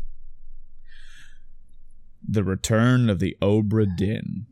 All right. I'm going to lead off. I'm going to lead off with that. Here's my thing, and maybe you can help. Okay. Make me feel better about this. So I hope so. I've heard about this game a lot. I've heard a lot of praise on it. However, I have seen, small snippets of it. Obviously, not spoiling myself just in case I decided to play it. But stop watching anything. Yeah, it's mostly spoiler free anyway. It's just kind of displaying a little bit of it graphically, and I don't know if I could get past the art style. Okay, shut the fuck up. Just shut the fuck up. I don't want to hear that shit. The graphics aside, they're not where this game is at. That is not why you're playing this game at all. And I'm not just saying that to you. I'm saying that to the audience, period. Because I, as well, it was in that same boat. I said, what's this halfway wireframe, like two-tone color bullshit? Well, how weird. You're just trying to be different to be different.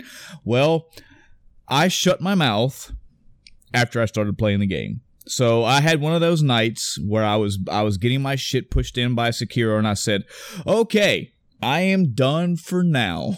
I need to go play something else before I just backflip my whole entire house. And I was running through my titles, and I said, yeah, fuck it. Obra Dinn got a nomination or got an award last year, whatever. Fine, let's try that. And I'm probably going to be in this game for 20, 30 minutes, maybe an hour, and then I can talk about it and at least give me some content to talk about next episode. 8 fucking hours later, I had to stop playing because it was time for me to go to sleep. So, yes, Chris, I will agree. It does have a unique art style. It is kind of sort of pseudo wireframe, kind of sort of looks hand-drawn-ish for a purpose. And the only thing I can tell you to that is there is a color option in the game where you can change it to different views, and they are themed off of different types of monitors like an Apple II or a Macintosh or an IBM or whatever, and it essentially changes the color, and that's it. I tell you this now. I got over the art really fucking fast. I, like you, was like, this looks whatever, and then went, I don't even give a fuck about that anymore. Okay, so this entire discussion will be spoiler free, but yes, you and everybody else needs to play this game. As coming from somebody who picked it up and was like, like waving my hand in a snooty, yeah, okay, whatever, just to say I tried a game of the year, let's see what this shit's all about, went, and then 8 hours later, I was hooked. Matter of fact, Chris, Monday night, before we played D&D, I had to force myself to stop playing because it was time to play D&D. Mm-hmm. Like, I played up until the minute to where people started talking, it was time to play, I was still playing. I was that fucking, I was back into a ready to get home from work mode to play, and I'm going to stop there because I don't want to overhype this game. But sure. That's me. Okay, I enjoy this game. So, the premise of this game, a ship returns to a port. It's set in, like, I don't know, 1800s, 1700s, whatever. A giant ship returns to port. Oh shit, that ship has been lost at sea for like 4 or 5 years or some crazy number. And if the audience, if I'm getting the details wrong, fuck you, I don't care, I'm sorry, I don't remember the exact details, because the only details that matter are in the game itself, or the gameplay itself. So yeah, it's set in ye olden times. A ship returns to port. It's been missing. They send an insurance adjuster, you, to the ship, and you have to figure out what the fuck happened, because the people in the boat and everything is covered under insurance, and they got to figure out what the insurance claim is going to be. And even then, at that point, Chris, I'm already like, I'm a fucking insurance dude. This game was talked about in Game of the Year stuff, and I'm an insurance guy. I'm not gonna last this long at all. So they give you a book. This book is like a diary, a journal, so to speak, and it catalogs the events that went down on the boat, chapter by chapter, timeline by timeline. So you personally do never have to take any notes at all. All the notes are in the book itself. That's one thing you get. The second thing you get is a watch. It's a MacGuffin magic watch. And what the watch does is when you walk onto the ship, I will say, maybe, Chris, this is a minor spoiler, I guess, but dude, it literally is the first thing you can do in the game. You'll walk onto the ship, and you'll see some damage or some shit that looks odd, that it's obviously been damaged or whatever, but you will not see any body, no people. You'll see one skeleton on the ground. You'll walk up to the skeleton, and your character will hold the watch out. The watch essentially takes you back into time. Okay, you'll see some text dialogue come up and hear some audio dialogue. And I'm just making shit up right now, but it'll be like, where's the captain? I don't know. I haven't seen the captain. I've seen this guy, though. Wait, Harold, what are you doing with that gun? No, put it. And then boom, you now have a screen. You have a it takes you into that scene. And you see the moment where that person dies, the exact moment where he perished. And let's say it was a guy that got shot. You can then pan the camera around and see the person who shot him. You can see the people. You can walk around that area and see surroundings, see the other people that are doing what, like who was a witness to this, what were some other people doing, and it's only a confined amount of space. And you have, I want to say it's about a minute, maybe just be 30. It's either 30 seconds to a minute to walk around and look at everything, see what you can see. And then the window closes and you have to use what you saw to figure out stuff. The gist of the game is there are 60 passengers on this ship. You have to give 3 details for every single person: who they are, how they died, and who or what killed them. So, you walked up to the skeleton, you pulled the watch out, you heard some dialogue, and you saw that scene and you could walk around. But as you walked around, you may have seen another body from another time that somebody else died in a whole other event on the ground. You mark that body, and when you get done investigating the first one, you now pull the watch out to the second body. And it's some other death scene. Every time you're investigating one scene, within that 30 seconds, you're free to walk around and look at everything. And if you see another body, or 2 or 3 or whatever, you can then go back to that body later and check them out. And it's a chain event of seeing people, how they died, what happened, what went down. You are constantly solving puzzles, mental puzzles. And it's a gigantic whodunit story. Mm-hmm. And they give you little bit by little bit by little bit. There is no way to brute force it at all.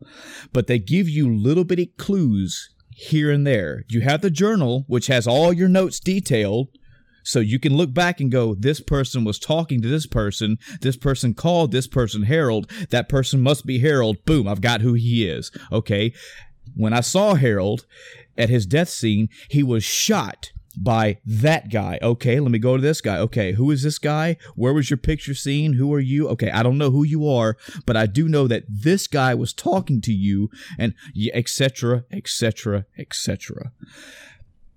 The story of the Obra Dinn starts small. It does. Did a mutiny happen? Did pirates board the ship? You don't fucking know. But it starts getting out there.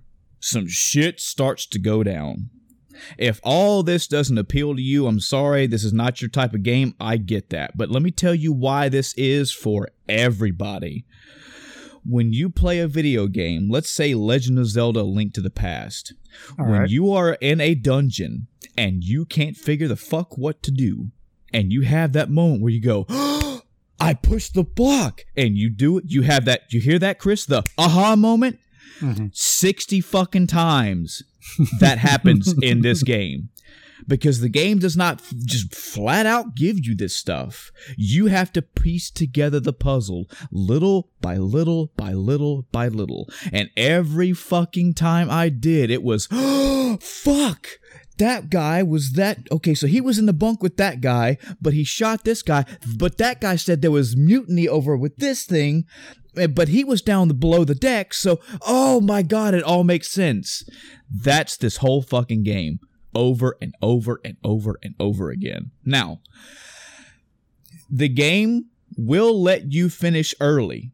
If you go around the ship and you finally, basically chaining these deaths off of each other, when you finally unlock every body in the whole ship and have seen everything, the guy will tell you, hey man, it's about to rain, you need to come on. I'm just going to spoil that for you, Chris. Don't leave the fucking boat. And you audience as well. Don't leave the boat until you have every single detail that you need accomplished. Until you'll have every passenger accounted for, how they died, and who or what killed them. Don't leave the boat. I left early. And the idea is, so that book, that journal you have is, so you're an insurance adjuster. That, I guess that book is for the ship's owner, or maybe the insurance president or something. I don't know. You're sending that book to someone, and they tell you that, hey, if you notice as you're flipping through this book, the last couple chapters of this book I have left blank. You will not know those details.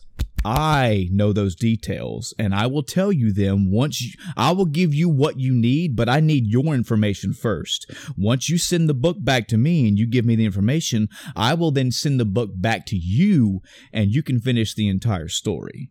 So I got, I don't even know, like maybe 10 people figured out, or 15 or whatever, and I found all the bodies, and the guy was like, hey, come on. So I left the boat and sent the book back, and it killed the guy, because he was like, yeah, so we want you to know the person you sent the book back died, because he was so distraught by not being able to figure out the what happened, and all the insurance claims went awry, and he was really upset that he put you in charge of figuring this out, and you didn't do it, and it killed him.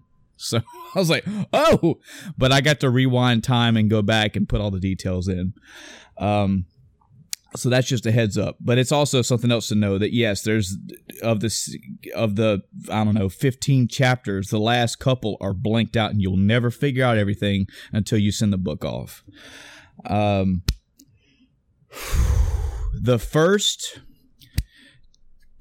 So I put, I want to say 12 or 13 hours total in this game, which doesn't sound like a lot, but I swear to God, Chris, it feels like it was 30 or more. That game feels way longer than what I took to play it.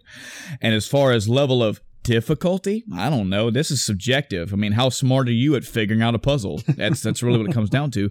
I will say that on my playthrough, the first half, it was almost down to the wire. Pretty much the first 30 people, I figured out who they were, how they were killed, and what killed them. Easy. After that, it took a lot of fucking legwork, a lot of going back through memories and seeing faces and putting this face to this name and blah, a lot of puzzle work. But I eventually got all of them. Not a single guide used, not a spoiler given to me. I figured it all out. Additionally, the way that you know you're doing a good job is the game. So let's say you figured out that was Harold, 1. He was shot, 2, by the captain, 3. The game doesn't tell you that that's right until you get 3. You have to get 3 correct, and when you do, it'll give you a cutscene and go, hey, you got 3 people right. Yes, this person died this way to this person died this way to this person died this way to this person. And every time that they give you these people that you know are solidified, that gives you more leverage to go, okay, so now I know that is the guy that had the gun. So this other guy who I couldn't figure it out, I know that he was shot by this guy. I can fill that blank in, and etc., etc., etc. This game is chock full of aha moments. It's nothing but aha moments. So if you are the person that likes to solve puzzles, and I don't just mean a text-based puzzle, I mean puzzles in general, this is up your alley. If you're the type of person that likes those moments in video games where you go, I figured it out, this is right up your alley. The art style goes out the fucking window in the first 10, 15, 20 minutes. I guarantee you. Very all well right. designed. Go ahead. Well, I just went and bought it and installed it, so we'll see. I can't wait. I can't wait. It is good. And again, if you don't like it, it's okay, man. Maybe that kind of thing isn't for you. I promise you, looking at it, it wasn't for me. And I played it and was like, oh, Jesus, it's time to go to sleep. What the 8 fucking hours? Wow. Okay, well. And then I was like, okay, that was just the honeymoon phase. I won't worry about it. And then the next day I was like, I got to hurry up and get home. I got to fucking play some of this game before D&D starts. Mm-hmm.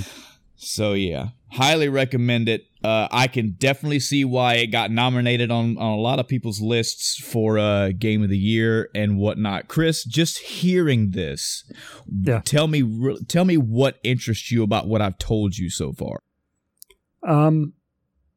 Well, the biggest thing that is kind of one of the reasons I went ahead and purchased and downloaded it is that you mentioned there are different color styles. And I don't know if I heard that before or not, but that will probably drive a lot of my initial enjoyment of the game. We'll see if I can get past it. But if I can get past it, then the rest of it sounds great. I do like the what do you call it? The theme, the kind of overall, thought to it. Yeah, it's a giant mystery. That's what it is. It's a giant mystery. You have to figure out what happened to these 60 people. And a handful of them are going to be fairly obvious. You can pull up this scene. Oh, and by the way, don't let the minute things scare you. So if you walk up to a body, you pull the watch out, you hear the dialogue, you got a minute to look around, and then the screen fades out and you're gone from that area. If you go back to that thing, which you can at any point, you have infinite time. And you're going to spend that time wisely. You're going to be looking at characters, and you got to be detailed. Try to be as detailed as you can be. Oh, I noticed that guy was wearing this kind of uniform. So were this guy and this guy and this guy. So they must all be in the same thing. I noticed this guy had a tattoo on his hand. Well, way over there, another scene, there was a guy with that tattoo. That guy must be that guy. It's just, I'm going to stop there. That's all you need. It was great. I had a great time. And I tell you, let's expand this, Chris.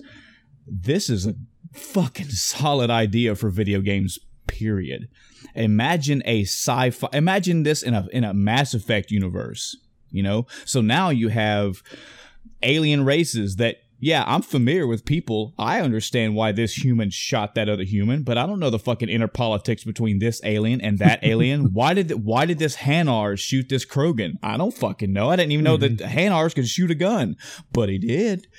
What was the motivation? I think this expanded. I think this could be put in other genres, but at a minimum, I would love to see this expanded. I would love to see it in a modern setting. Imagine Detroit like this, you know? So many possibilities. All I know is that I like this. I liked it a lot. I like the minimalist way that they give you the tips. Good stuff.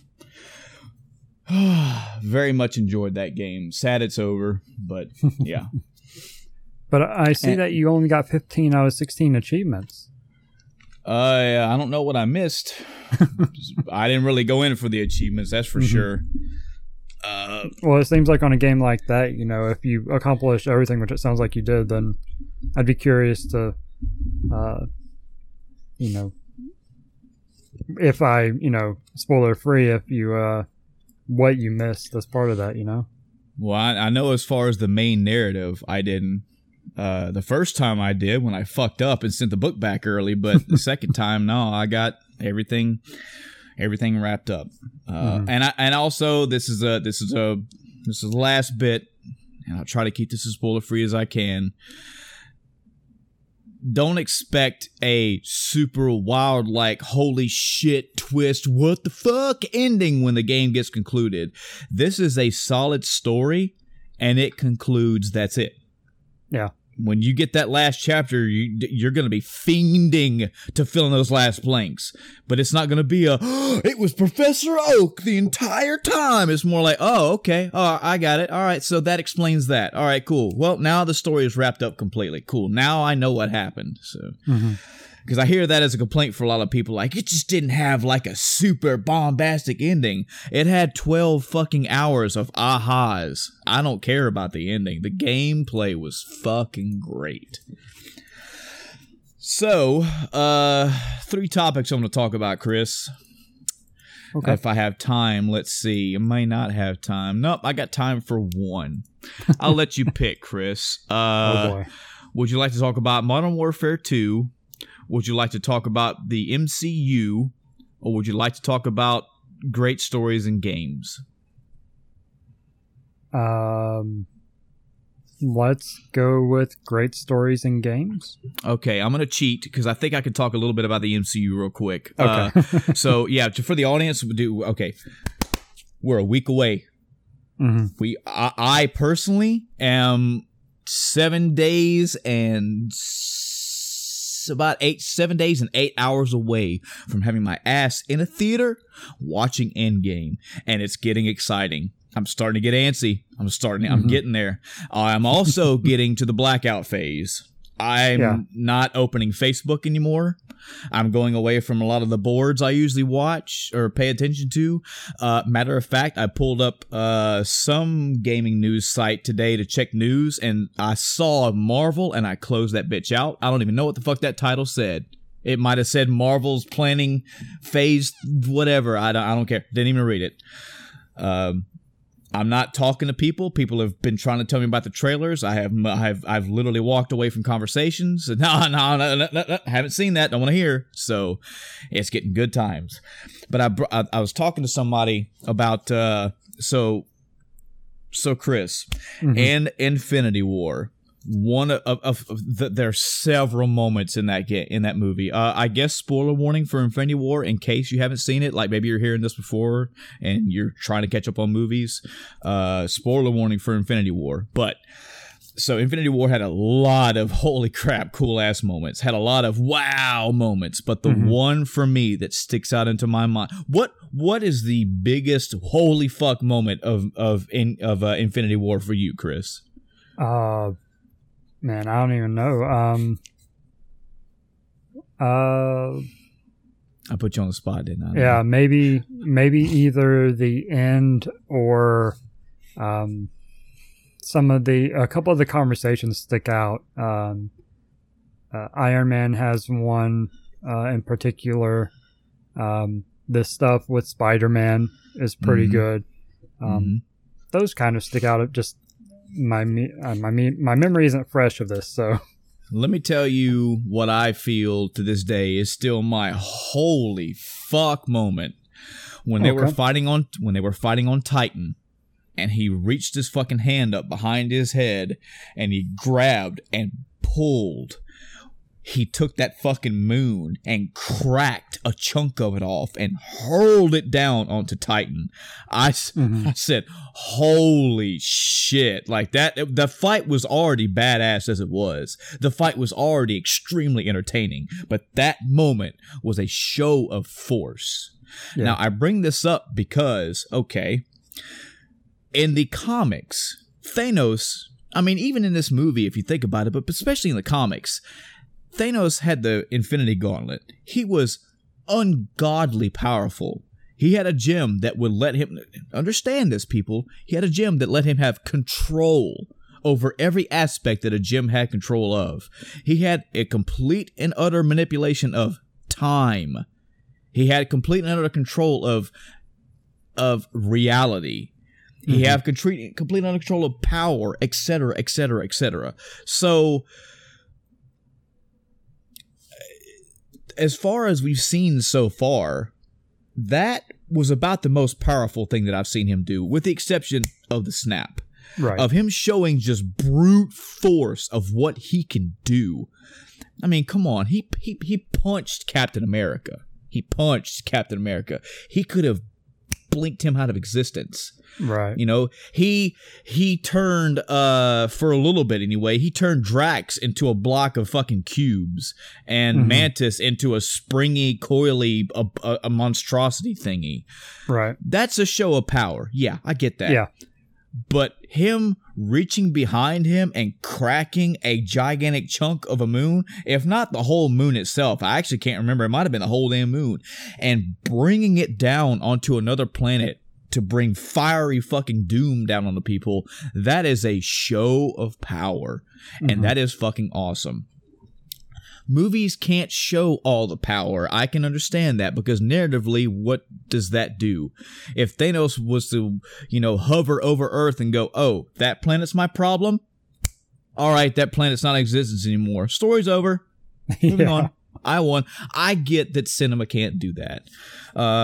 Watchmen comes to mind. Dr. Manhattan was this being that had control over atoms. I mean, he could do whatever the fuck he wanted to, but narratively, it wouldn't be as fun. So my question is, my intrigue is I can't. Well, yeah, it's more like an intrigue. I cannot wait to see how they, within the limitations of what they can do to keep the story entertaining and to have a holy fuck out of your seat fucking wow moment.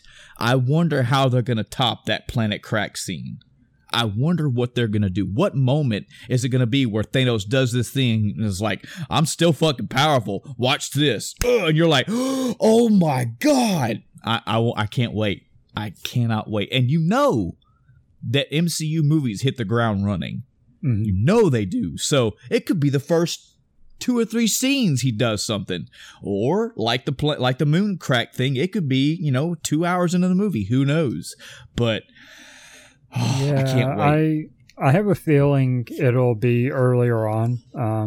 It would make sense when you think about the pacing that the snap was probably the peak, and now we have to have his decline and the heroes rise up, so you're going to see maybe some more oh shit moments for the heroes. I'm sure Thanos is still going to just swat them around like the flies they are to him, but I think we may have seen the peak.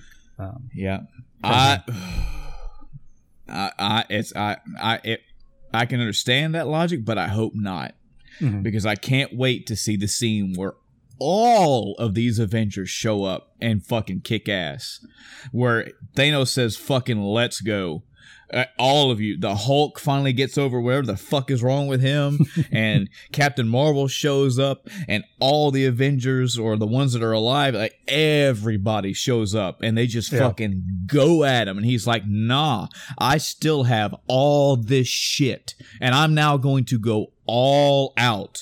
You know, I'm not going to worry about the limitations of, half the universe. Fuck everything. Fuck it all. Let's go. And again, keeping that in the narrative of, you know, don't be stupid with it. Don't just blink and then, we're in another reality and the Avengers never existed. I won. Movie's over. Credits roll. You know, I can't wait. I can't wait to see how this movie tops itself. I can't wait to see how. I want to be exhausted when I leave this movie. I really do. I was a little bit exhausted leaving Infinity War, but I really want to be exhausted leaving this. I want to just... I can't wait. We're a week away, man. We're a week away. Dear time person, make this week go by fast, please.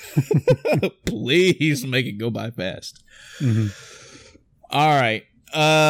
Yeah, all right. So story... It could be a discussion. This is just something I thought of this week, and I discussed it with a few people, and it's just something I brought up, and it needs to be put up to the audience. It's amazing how many people won't give video games a chance.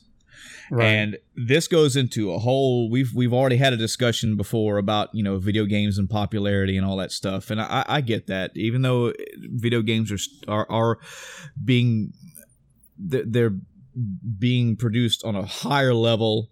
There's more story, there's better music, better graphics and all that stuff. It's still just a plain old simple fact that there's interactivity involved and people are like, eh. And it saddens me. It generally, I finally had all right, this is actually why it sucks. Because I was taking little mini polls around where I work with random people. It's like, hey, have you ever seen, do you watch Walking Dead? No. Okay. Do you watch Lost? Oh man, I watched all of that. It was kind of wow out there, but I watched all of it. Okay. Do you watch Game of Thrones? Well, fuck yeah, everybody watches Game of Thrones. Okay. So then talking about Lost and talking about Game of Thrones, why did you watch them? And, you know, myriad responses, you know, especially when it came to Lost, I kind of gave up on Lost after a while because apparently Lost really goes off the deep end. So it really focused on The Walking Dead and Game of Thrones. And those very, very... I stuck to those two also mainly because they're still so fresh on people's mind. But, you know, like, why do you watch Game of Thrones? And some people started pointing out specific scenes, but it all really comes down to, so you would agree that you watch Game of Thrones for the story. Oh, hell yes.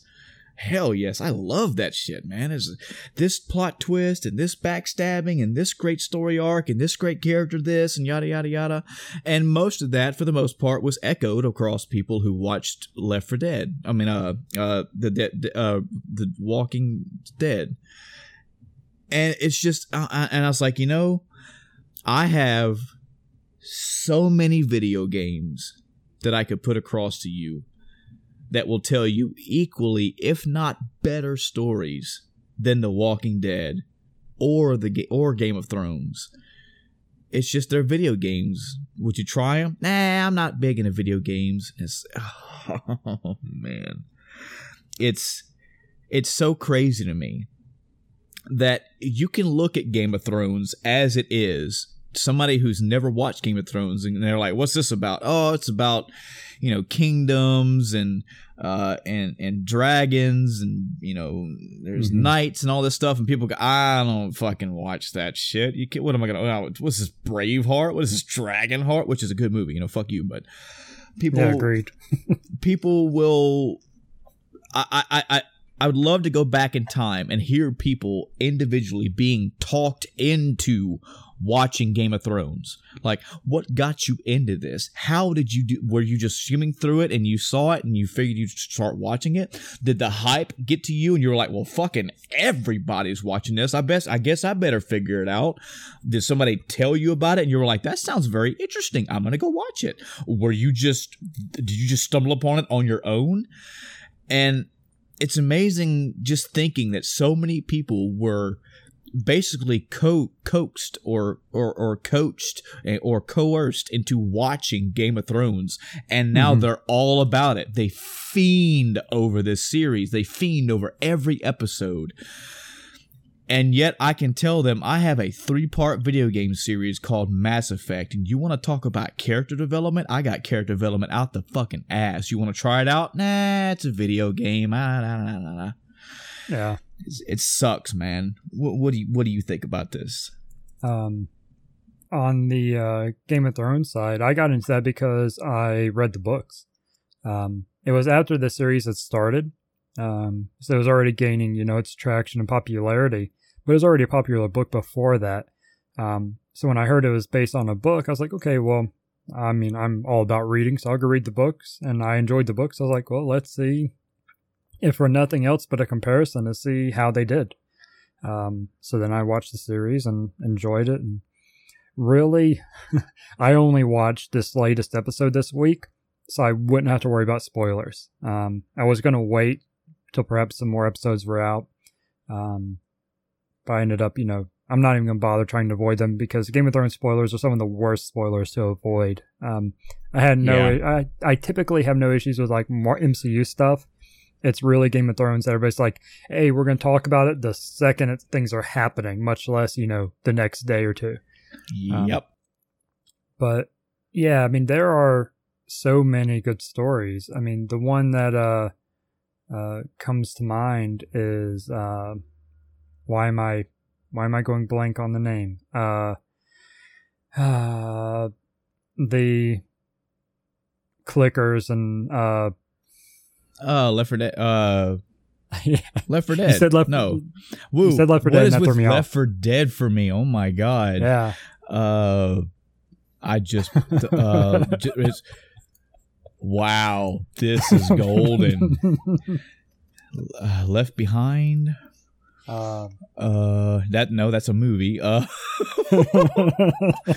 No, I'm not leaving this.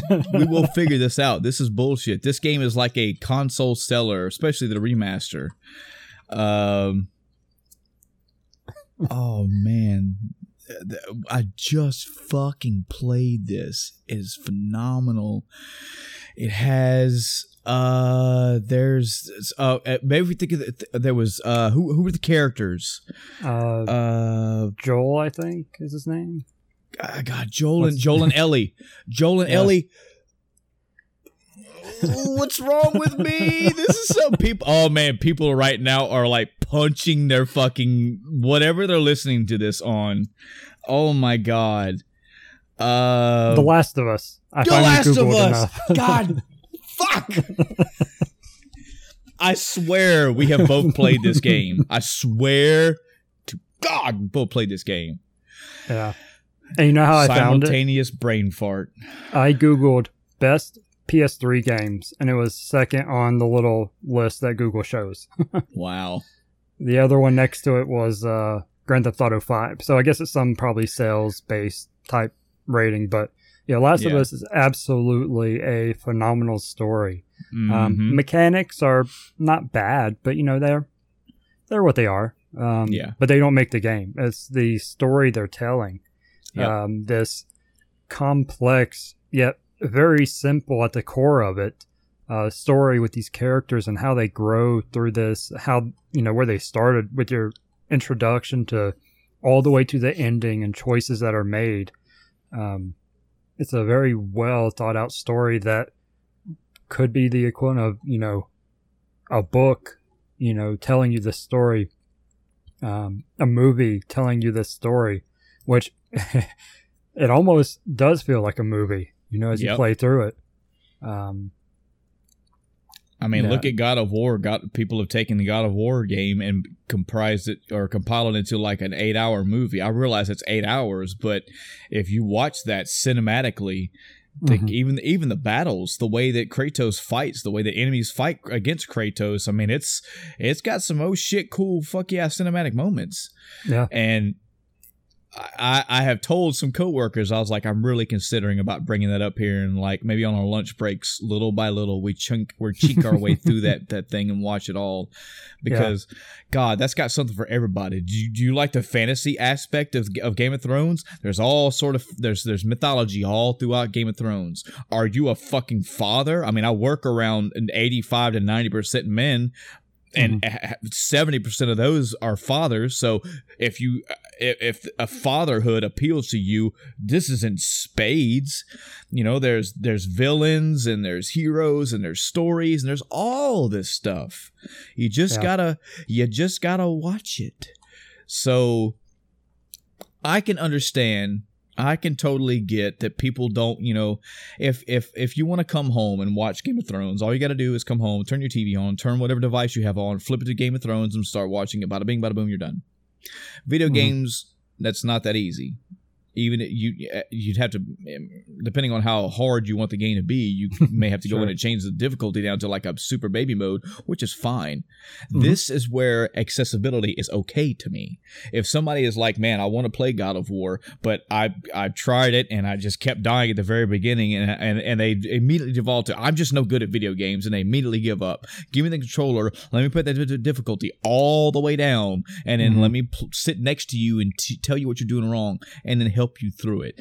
And at the end of the day, if you beat that shit on super baby mode, I don't care. Did you enjoy it? Oh man, that game was great. The story with like Baldur, I'm like, yeah, right. You know, and insert any game like that. Insert The Last of Us. Did you like that? Oh man, that ending with Joel, and I know. I don't, you know, but I did die a lot. I don't care. Did you enjoy the story? Yeah. I don't want people to play these types of games because I want them to become, you know, fucking Nintendo Pro Star All-Star 10 out of 10 gamer guy. I want people to experience these stories, because if they do, maybe it will give them a little bit more understanding of why people like you and me and all of our gamer audience do this. And it is for the fun. Yes, it is for the jumping and the puzzle solving and all that, but there's a giant percent of it that's for story, especially when RPGs are considered. Yeah, and you said the key word there, experience. We have so many games, especially lately, that have been an experience. You know, the gameplay's there, sure. It's good or bad or middle ground, whatever. But the experience is what makes the game so good. You know, it's not just, you know, oh yeah, you know, I played Dark Souls and beat all the bosses. Sure, yeah, okay. That's nice, but yeah, I played God of War and I, you know, didn't cruise through it, but I had this experience along the way. You know, I played The Last of Us, and yeah, there are some difficult parts. It's not overly difficult, but it was an experience. Yeah. You know, when you see so many games today that are having, I mean, they're having the difficulty ratcheted way down and having all these extra features like, do you want to auto do this? Do you want to auto do that? This is a good example of where that's okay, where it's totally acceptable. Because if I could do all that and turn that game down to where a 5-year-old can play it, but give it to an adult and they walk away with, man, that fucking fight between Baldur's cousins and Kratos, oh man, the when he killed his brother and when this happened and that, I'm like, I'm just listening. And I'm just fucking glowing. Like, so you enjoyed the story. Oh yeah, it was a great story. Welcome to a gigantic portion of video games. I didn't just play Final Fantasy VII because the materia system was good. I played it because the story was good. I didn't just play Persona because I wanted to capture all the Personas like Pokemon. I played it because I also played because the story kept me going along.